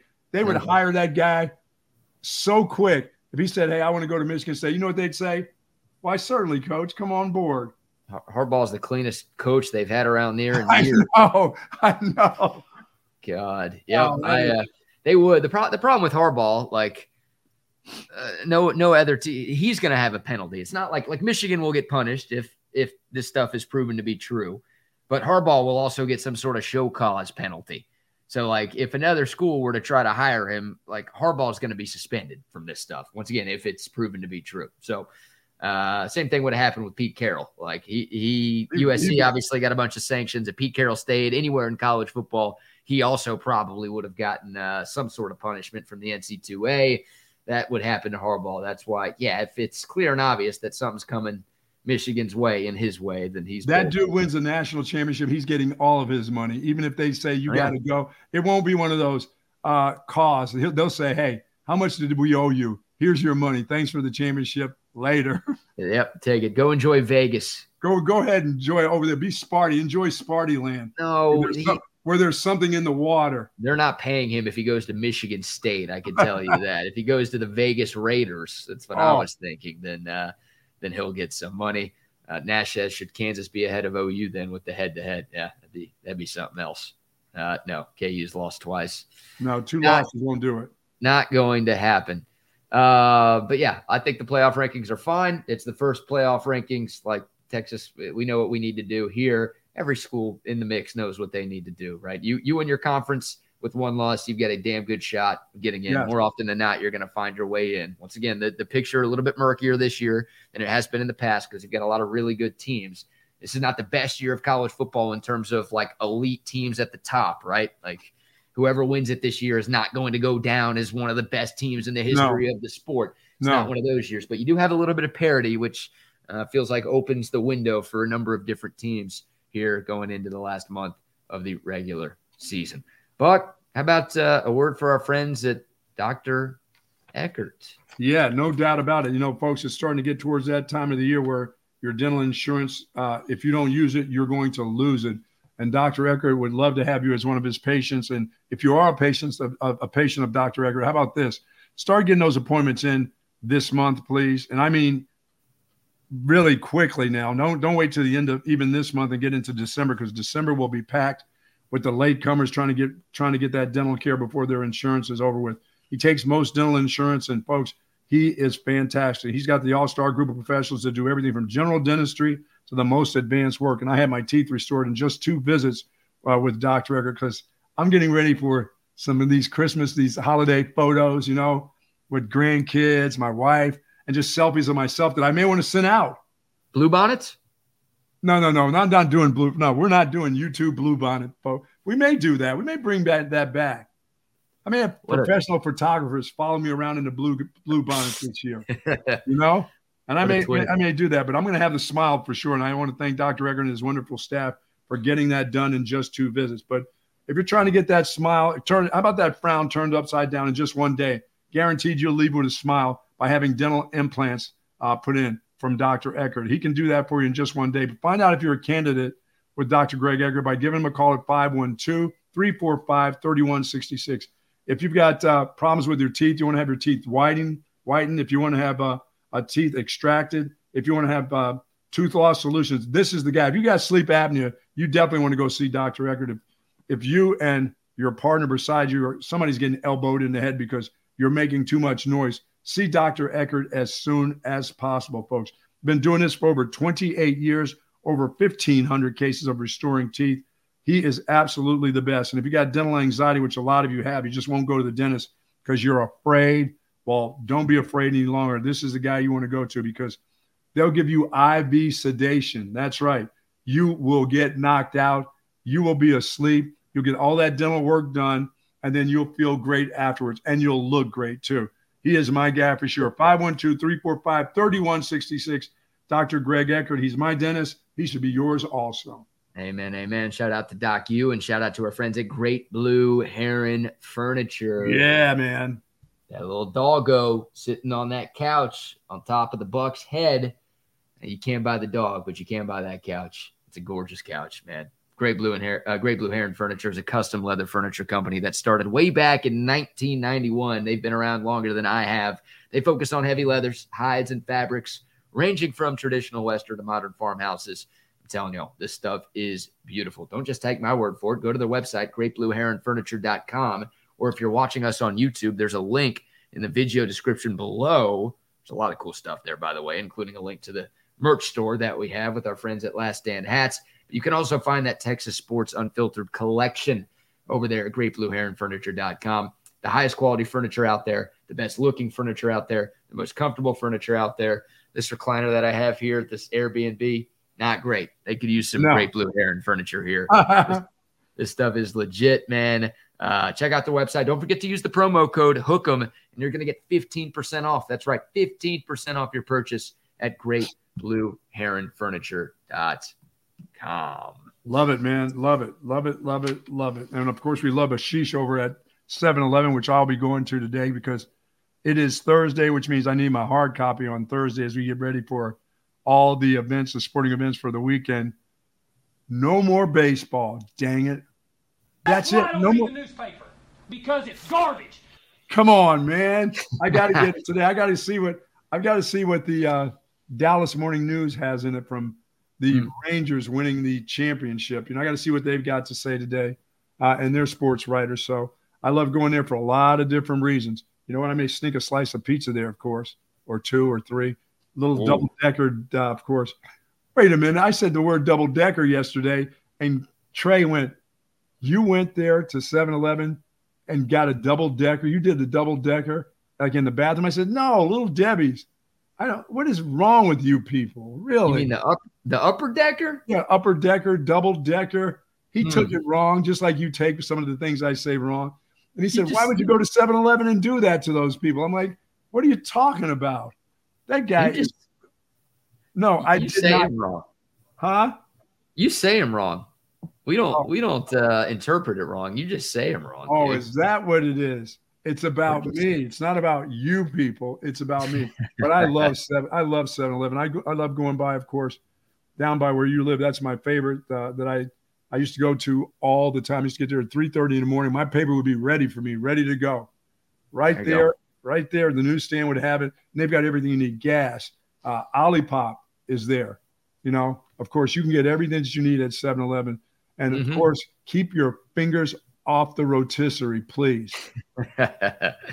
Use the tongs. Use the tongs, not your fingers, not your dirty construction fingers. No, I don't care if the dog's not made right and it's not getting – it'll turn itself around. That thing moves now. You don't have to turn it yourself. And they're starting to make them at 7-Elevens where you can't get your fingers in there anymore, BK, which is a good thing. What we need. Our guy Kevin with the YouTube comment, like no other teams cheat. Yeah, right. Michigan is playing big now, and they're taking shots at them. Look, Michigan's not the only team cheating in college football. Sign stealing has been a thing in college football forever, and that's technically okay. But filming the way Michigan is where they're crossing the line. Now, to be honest, I don't think Michigan's the only team doing that. But someone's got to be a scapegoat. Like when this becomes public, the Astros weren't the only team cheating in 2017. But you know who else was cheating? You know who started the cheating? That's who started the cheating. They were part of it too. That's right. You're saying Jeter was cheating back in what, the late 90s and early 2000s? They started it off. They got caught first. They just didn't finish. They just didn't win any championships. Oh yeah, in 2017. Yeah, the Yankees and Red Sox. Yeah, they got a little slap on the wrist midway through that season because they were doing something similar to what the Astros were doing. So yeah, look, this is a scheme. This is a scheme that Michigan's doing. This isn't just sending off Uncle Jed over there and, hey, take some photos over there. Let's see the sign that the kids are holding up, you know. Don't get caught. Like, don't get caught. That's what happened. Don't get caught, and then this stuff doesn't happen. You got to be smarter with your cheating. Cheating in sports have been synonymous forever. I'm not going to sit here and advocate for it. No, I'm just saying that's how it goes. There are a million cheating scandals that we do know about, and there are billions of cheating scandals that have gone on that we just don't know about. Oh hell, when your coach has already missed 4 games in the beginning of the season for doing something else, you'd think that this would come across as like, hey, you guys think you can get away with a little bit of everything. Mm-hmm. Yeah. Buck, I'm going to pull up a picture for you right now of a woman. Okay. No word if she is a mother of children, but I am sure that she is a woman. Actually, you're not sure. I'll take a look at this picture, and then it's not as obvious. But here is this woman, and I will tell you what she did and why we're talking about her today. You got her on the screen? I got her. Okay. We do think that is a woman, correct? Yes, it is. Okay. And no, I wouldn't. Back in the day, late night, 2:30, when the bell rang for everybody to get out, last drink, last call, no. Even in your drinking days? No. Dude, if I was in a coma, I'd wake up if she was in the room, and I'd say no. Okay. And then I'd go right back into my coma. What about that desert island where nobody will ever know? Huh? Because I'll know. Right in the middle of the Pacific, nobody knows, BK, because you would know. You wouldn't, huh? I would know. Yep. And I can't do that. That can't be my last. Because if I'm on a deserted island, that means my time is probably numbered, and I'm not going to get another chance. I'll just, whoever my last one was, would be your last one. Trip, that's going to be my last one because I ain't hitting that. Everybody needs to be loved. That's all I'll say. Well, tell me if you feel the same way about her after you hear this. This woman is living in North Dakota, and, well, she's going to jail, Buck. You know why? What did she do? Because she fatally poisoned her boyfriend after learning about his plans to dump her. But wait, there's more. The boyfriend, had just inherited $30 million hours earlier. So this is basically a case of the guy found out he was about to get a crap ton of money, looked at this broad and was like, "You're ugly as shit. I'm going to upgrade now." I got 30 mil. I got 30 mil. I can find somebody better than you. I can leave North Dakota and go see the world and find somebody way better than you. You're gone. That's so selfish on his part. Well, is it more selfish than what she did? She poisoned the dude and killed him. Yeah, lady, you think you'd wait a couple of weeks or so once that settled in where the money was going or whatever. I mean, you can't kill the dude right away when he gets that kind of money. They know it's you.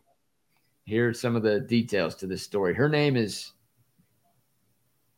how would you pronounce I-N-A? Ina? Ina in trouble. Yeah, I'm in trouble. No one getting up Ina, I could tell you that. And her middle name is Thea. Inathea? I don't know. Whatever. She's 47. She was charged Monday with the September 5th murder of Stephen Edward Riley Jr. That's the guy who's dead. Okay, how about this? What if she had the $30 million, would you? Now your thoughts have changed. If she paid me $30 million? If she paid you half of the 30. I got 15 million. That's a full night, and you had to sleep over. Oh. Yes. You not only had to, but you couldn't get up, go to your car, and say, "I got to get to my apartment in a hurry," and take a shower. No, 15 mil. Come on. Yeah, of course you would. Oh my, yes, you would. Not if it's the last thing on earth on that deserted island, but for 15 mil, oh yes, you would. You would too, right? No.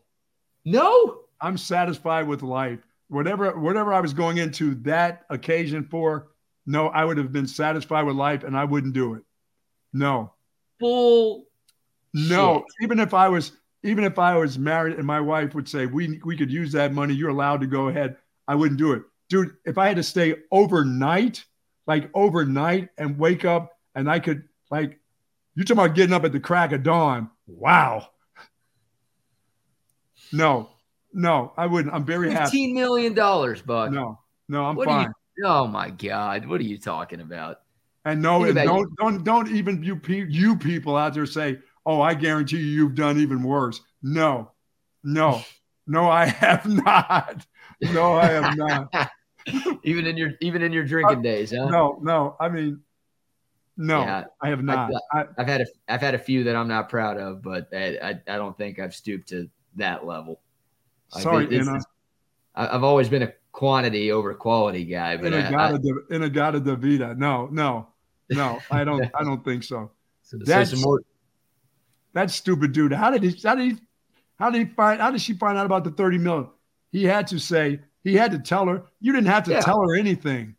Well, a family member probably died, and some guy that this dude never knew, and all of a sudden he gets a call from a lawyer or somebody who's like, "Hey, dude, we've got some money for you." So, the girlfriend's always going to find out, right? You can't hide that. I can hide that. I can hide that from that. I know that. Yeah. Well, yeah, if that was mine, she ain't going out in public. She's staying at home. Or at least she's not going out with me in public. But the guy became 30 million. Yeah, the guy became ill. He met with his lawyer on September 3rd to collect the massive inheritance sum. But he was starting to feel ill when he was at that meeting. He went home and he died there. And the girl did not call 911 until the next day when paramedics arrived to find him unresponsive in his home. He died at the hospital the next day. An autopsy determined he was killed after ingesting antifreeze. Yeah, that's the silent killer. You can't smell it. There's no taste to it. Now I'm finding out that BK, you can kill people with eye drops, Visine. Yeah. You put it in water and they can die from it. Is that how it is? Yeah. You just put it in a water solution and have somebody drink it and they gone. But how about this? You can put it in your eyes, but you can't put it down your throat. Right? You can drop Visine into your eyeballs. That's cool. What she said. That's cool. You can put it in your eyes, but you can't drop it down your throat, huh?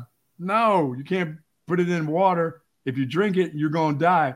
But you can shove it in your eyeball. Yeah. What are we talking about here? I don't know. We're talking about murder and 30 million and doing that woman. No. So she tried to claim that he killed himself, but cops, they charged her. They didn't buy it. Yep. She told investigators that she planned to split the inheritance with his son, but the guy was once again trying to break up with her, and that's where we're at right now. So life is just strange. There's your story. Yep. They were dating. He was about to get $30 million. He planned on breaking up with her because, once again, look at her. And if you're listening on the app, just imagine like the ugliest person you've ever seen in the world and then divide it by 2. And divide it by 2 and know that BK for half of that cash would do her no matter what. 15 mil. Yes. I think most people would hook up with anybody for $15 million, dude. You'd be smiling throughout the night. What would you do? You had to put a divider in the bed. She's going to roll over and put her arm across you or something. Whatever I got to do, man, for the 15 mil, whatever she wants. I'm happy. You'd be happier with $15 million, I can tell you that. I'd have to go through the car wash in order to get that off of me. Antifreeze. And I drink Fireball all the time. Does that mean I'm poisoning myself in their antifreeze and that? That's just called a slow death, my friend. That antifreeze will get you in a hurry. Oh my God, I watch court TV. I watch court TV, so I know all about how these people kill their lovers and husbands and how they do that stuff. These people are vicious, man. Let me ask you this, Buck. Yes. You said you wouldn't hit that for 15 mil. How much would it take for you to hit that? I wouldn't be with that. I wouldn't be around that. No. I mean, money wise, I don't think money is no. Buck, think about your kids and your grandkids. They're all right. Just for you. They're all right. They'd be more all right if you had $15 million. No, I raised my kids good. They'll take care of my grandkids and stuff. And the money with BK, that ain't going with you when you're gone. You don't know when you're going to be gone. You don't know when your life will, and that money won't do you any good where certain people are going for sure. And most places that you're going. Okay, if I die, then my family gets it. That's great. My sisters, my parents, awesome. They all get the money. Love it. They don't want your money. Some of my friends get some money too. They want you to be around. And if you do that with her, there's a good chance your life expectancy is not going to be very long. Even with the money. Even with the money. No, even with the money. I can't get an STD from that because she ain't having intercourse, so she doesn't have one. No, dude. It's just the mechanics of your body and things that are going to disappear off your body if you do that. That you're just taking years and years off of your life by doing that. And the fact that you're going to look underneath your bed every day for the rest of your life, wondering if you're going to see her face underneath your bed. Oh my! You talk about the boogeyman. Wow. I feel so bad. Once again, I'm staying at an Airbnb in Phoenix right now with a few buddies, and one of them is working in the other room, and he's clearly on the phone, and he's just hearing this conversation. Can't be easy for him to focus right now. There are certain things that you can't do for money. I mean, they're really no. I can't have sex for money. You're telling me prostitution's illegal? Just saying. Not with that creature. No. And that's probably, I was going to say, that's somebody's daughter I'm talking about too. Sorry about that, Pops. But no, she's going to jail. She's about to go to jail forever. She poisoned and killed her man. So I think that's grounds for going to jail for a long time. North Dakota. I didn't think North Dakota was capable of producing a story like that. A lot of weird things happen in those places. The North Dakotas, the Dakotas, the Boise's, a lot of places happen in some of these areas where some of these people live. Oh, man. You people. All right. We'll wrap up with some sports here. A couple of more sponsors to give some love to. How about a recorded spot here from our friends over at Pest Wranglers? Pest Wranglers, Pest Wranglers, Pest Wranglers. What are you doing? I'm making a silly commercial like other companies so people will remember our name. But we're not like other companies. Anyone could see that from our 5-star reviews. But how will people remember Pest Wranglers? Well, once they try us, they'll never forget that we are the most effective, reliable, and affordable pest control company. I guess you're right. Pest Wranglers is the best at pest control, wildlife management, termite control.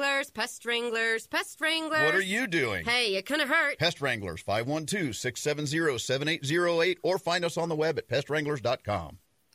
Oh, yeah. Yes, Shout out indeed. to Pest Wranglers. And also, shout out to Woods Comfort Systems. Oh, yeah, baby. That heater clicked on for me.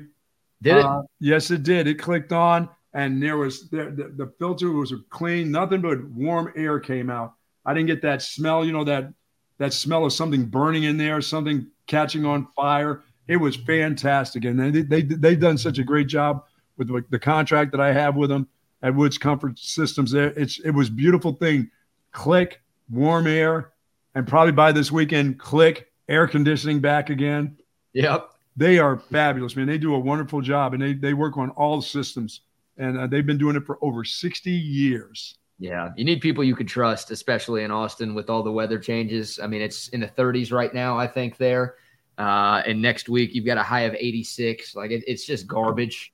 It's so inconsistent. Y'all know that. So you need to make sure your AC's working. You need to make sure your heater's working, especially at this time of the year. Woods Comfort Systems, like you said, Buck, been around for 6 decades, providing the best HVAC and plumbing as well. Also, they do plumbing too. Fantastic people who will take care of you, and they are dedicated to keeping you and your family comfortable in your home at every season. Because, of course, you want to be comfortable at home in every season. Let's hear from the World Series MVP, Buck, and then we'll get into a little Cowboys-Eagles. I mean, tomorrow we're talking so much football.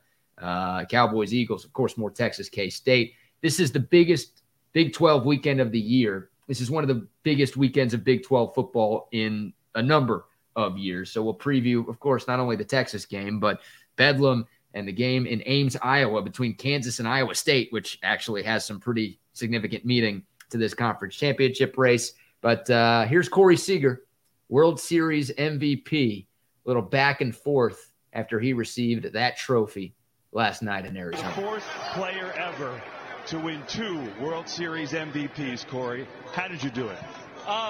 Just behind this team, it's a resilient group like they were saying. We're just happy to be a part of this team and how we grinded and played through it. It's awesome right now. When you came here for this person. But take me through the vision that you talked about when you came here and what you hope to do and to bring this trophy here. Yeah, it's a lot of credit to them. A lot of credit to CY, a lot of credit to our ownership, on having a view and bringing in people. And it's truly incredible, to have this group behind us and to be world champs now, man. It's crazy.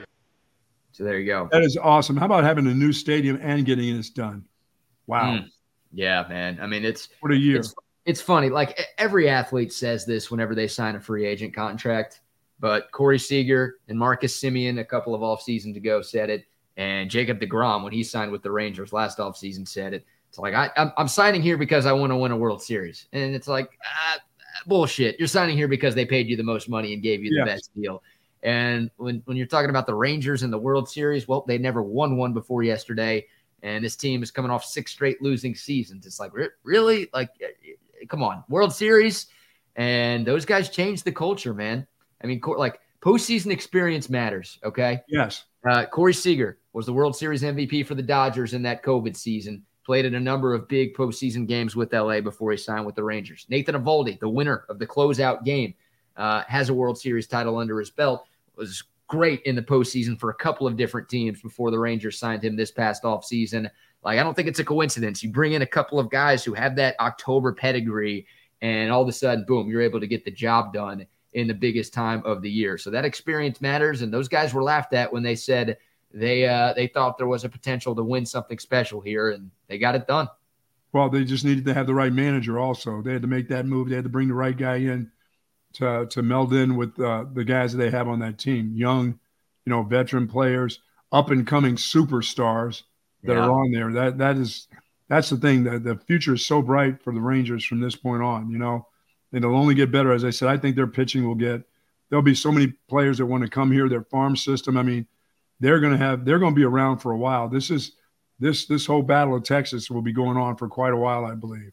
Yeah, I don't think the Astros are going anywhere. And no. I mean, look, I think people, after any team wins a title, they're like, oh, this team's really good. They could be around for a long time. Like that always happens. Hard to do. It is hard to do, but you feel like the Rangers can be around for a long time. Now, winning these things are very difficult, right?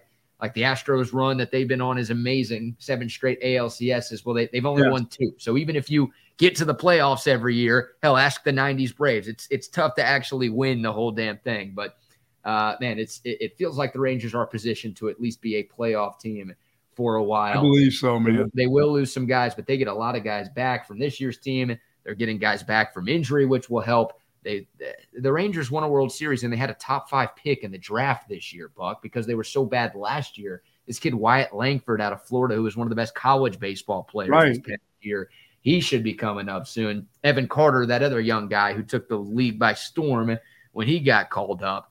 Awesome. Just awesome. Like, they are in position to be a factor in baseball for the next few years. And their third baseman is a stud. Yeah, Young is a beast too, Man. right? He maybe would have been Rookie of the Year if he didn't get hurt and have to miss like a month and a half of the regular season. And Bochy's still in that dugout, man. You can't ever count this team out. I mean, that guy won 3 titles in 5 years at his last stop. I'm not predicting that for the Rangers. I don't know what I would do if that happened. Just happy with 1 right now. But like, that guy is a freaking winner, man. So you've got that dude and the talent on this Rangers team. Then yeah, you talked about the Battle of Texas. It's going to be fun for the next half decade or so for sure. No doubt about that. And we should have some fun tomorrow over at Covert's for sure. Yes, Covert BK, 11:30. We'll be talking about it all day long. Looking forward to that. Ricky Williams will be there as well. Probably should have led with that. Like, that's you come see us. That's great. But Ricky freaking Williams is going to be there, taking some pictures, talking some football, maybe talking astrology, maybe talking some cannabis, perhaps. He could be talking a little bit of anything, that dude. That's coming. You know, it's legal out here in Arizona. Oh, really? I went out to the bars.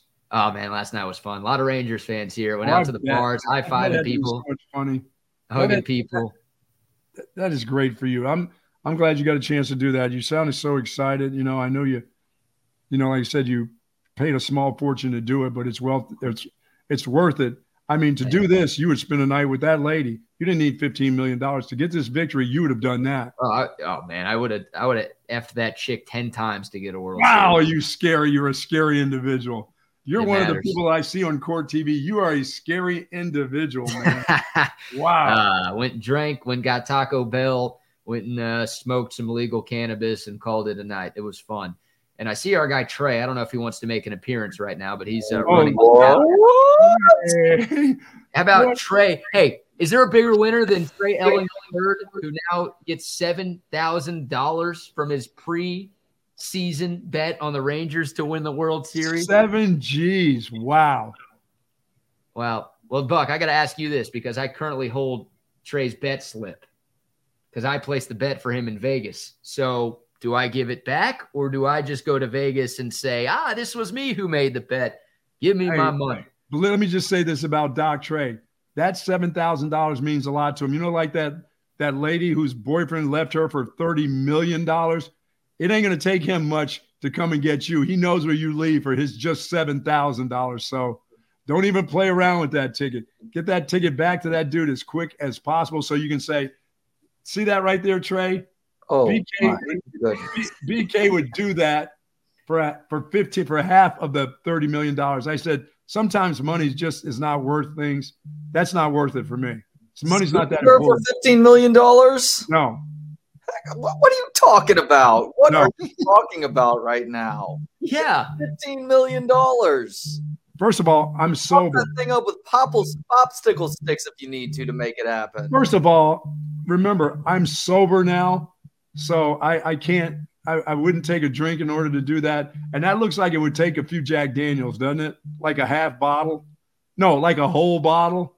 No, all it takes is envisioning yourself with $15 million. No. That's all it takes. Yeah. $15 million. You get $15 million.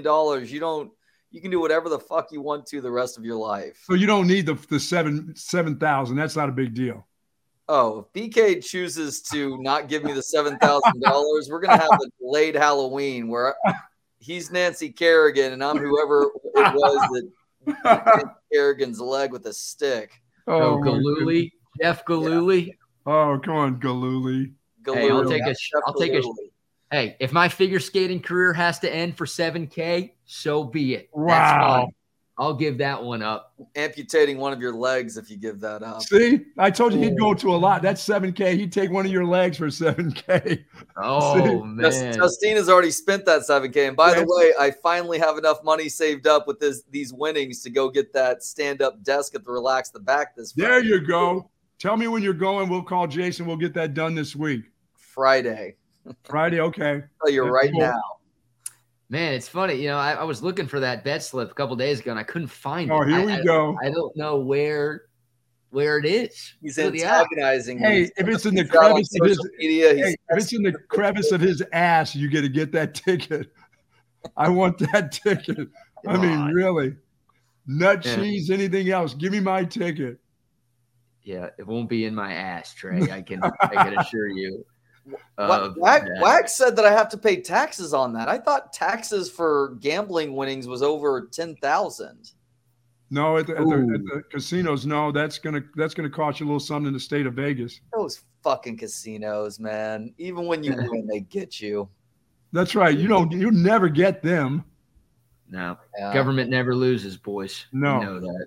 Nope. Congrats. Did you get to watch the whole thing, Trey?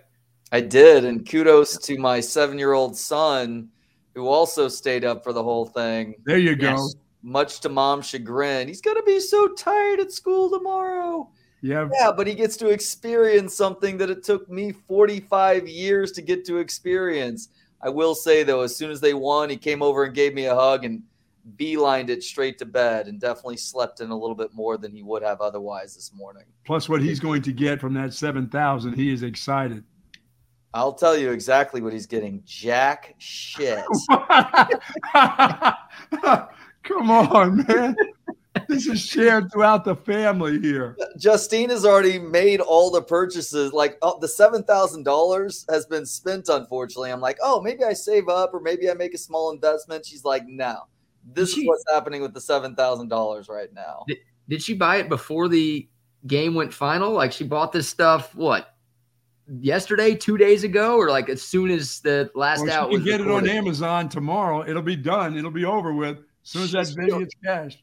She's really good financially, and she's also an exceptional planner too. So yes, as soon as she found out that I had a $100 ticket that would pay out $7,000, it was like, okay, here's how this is going to go.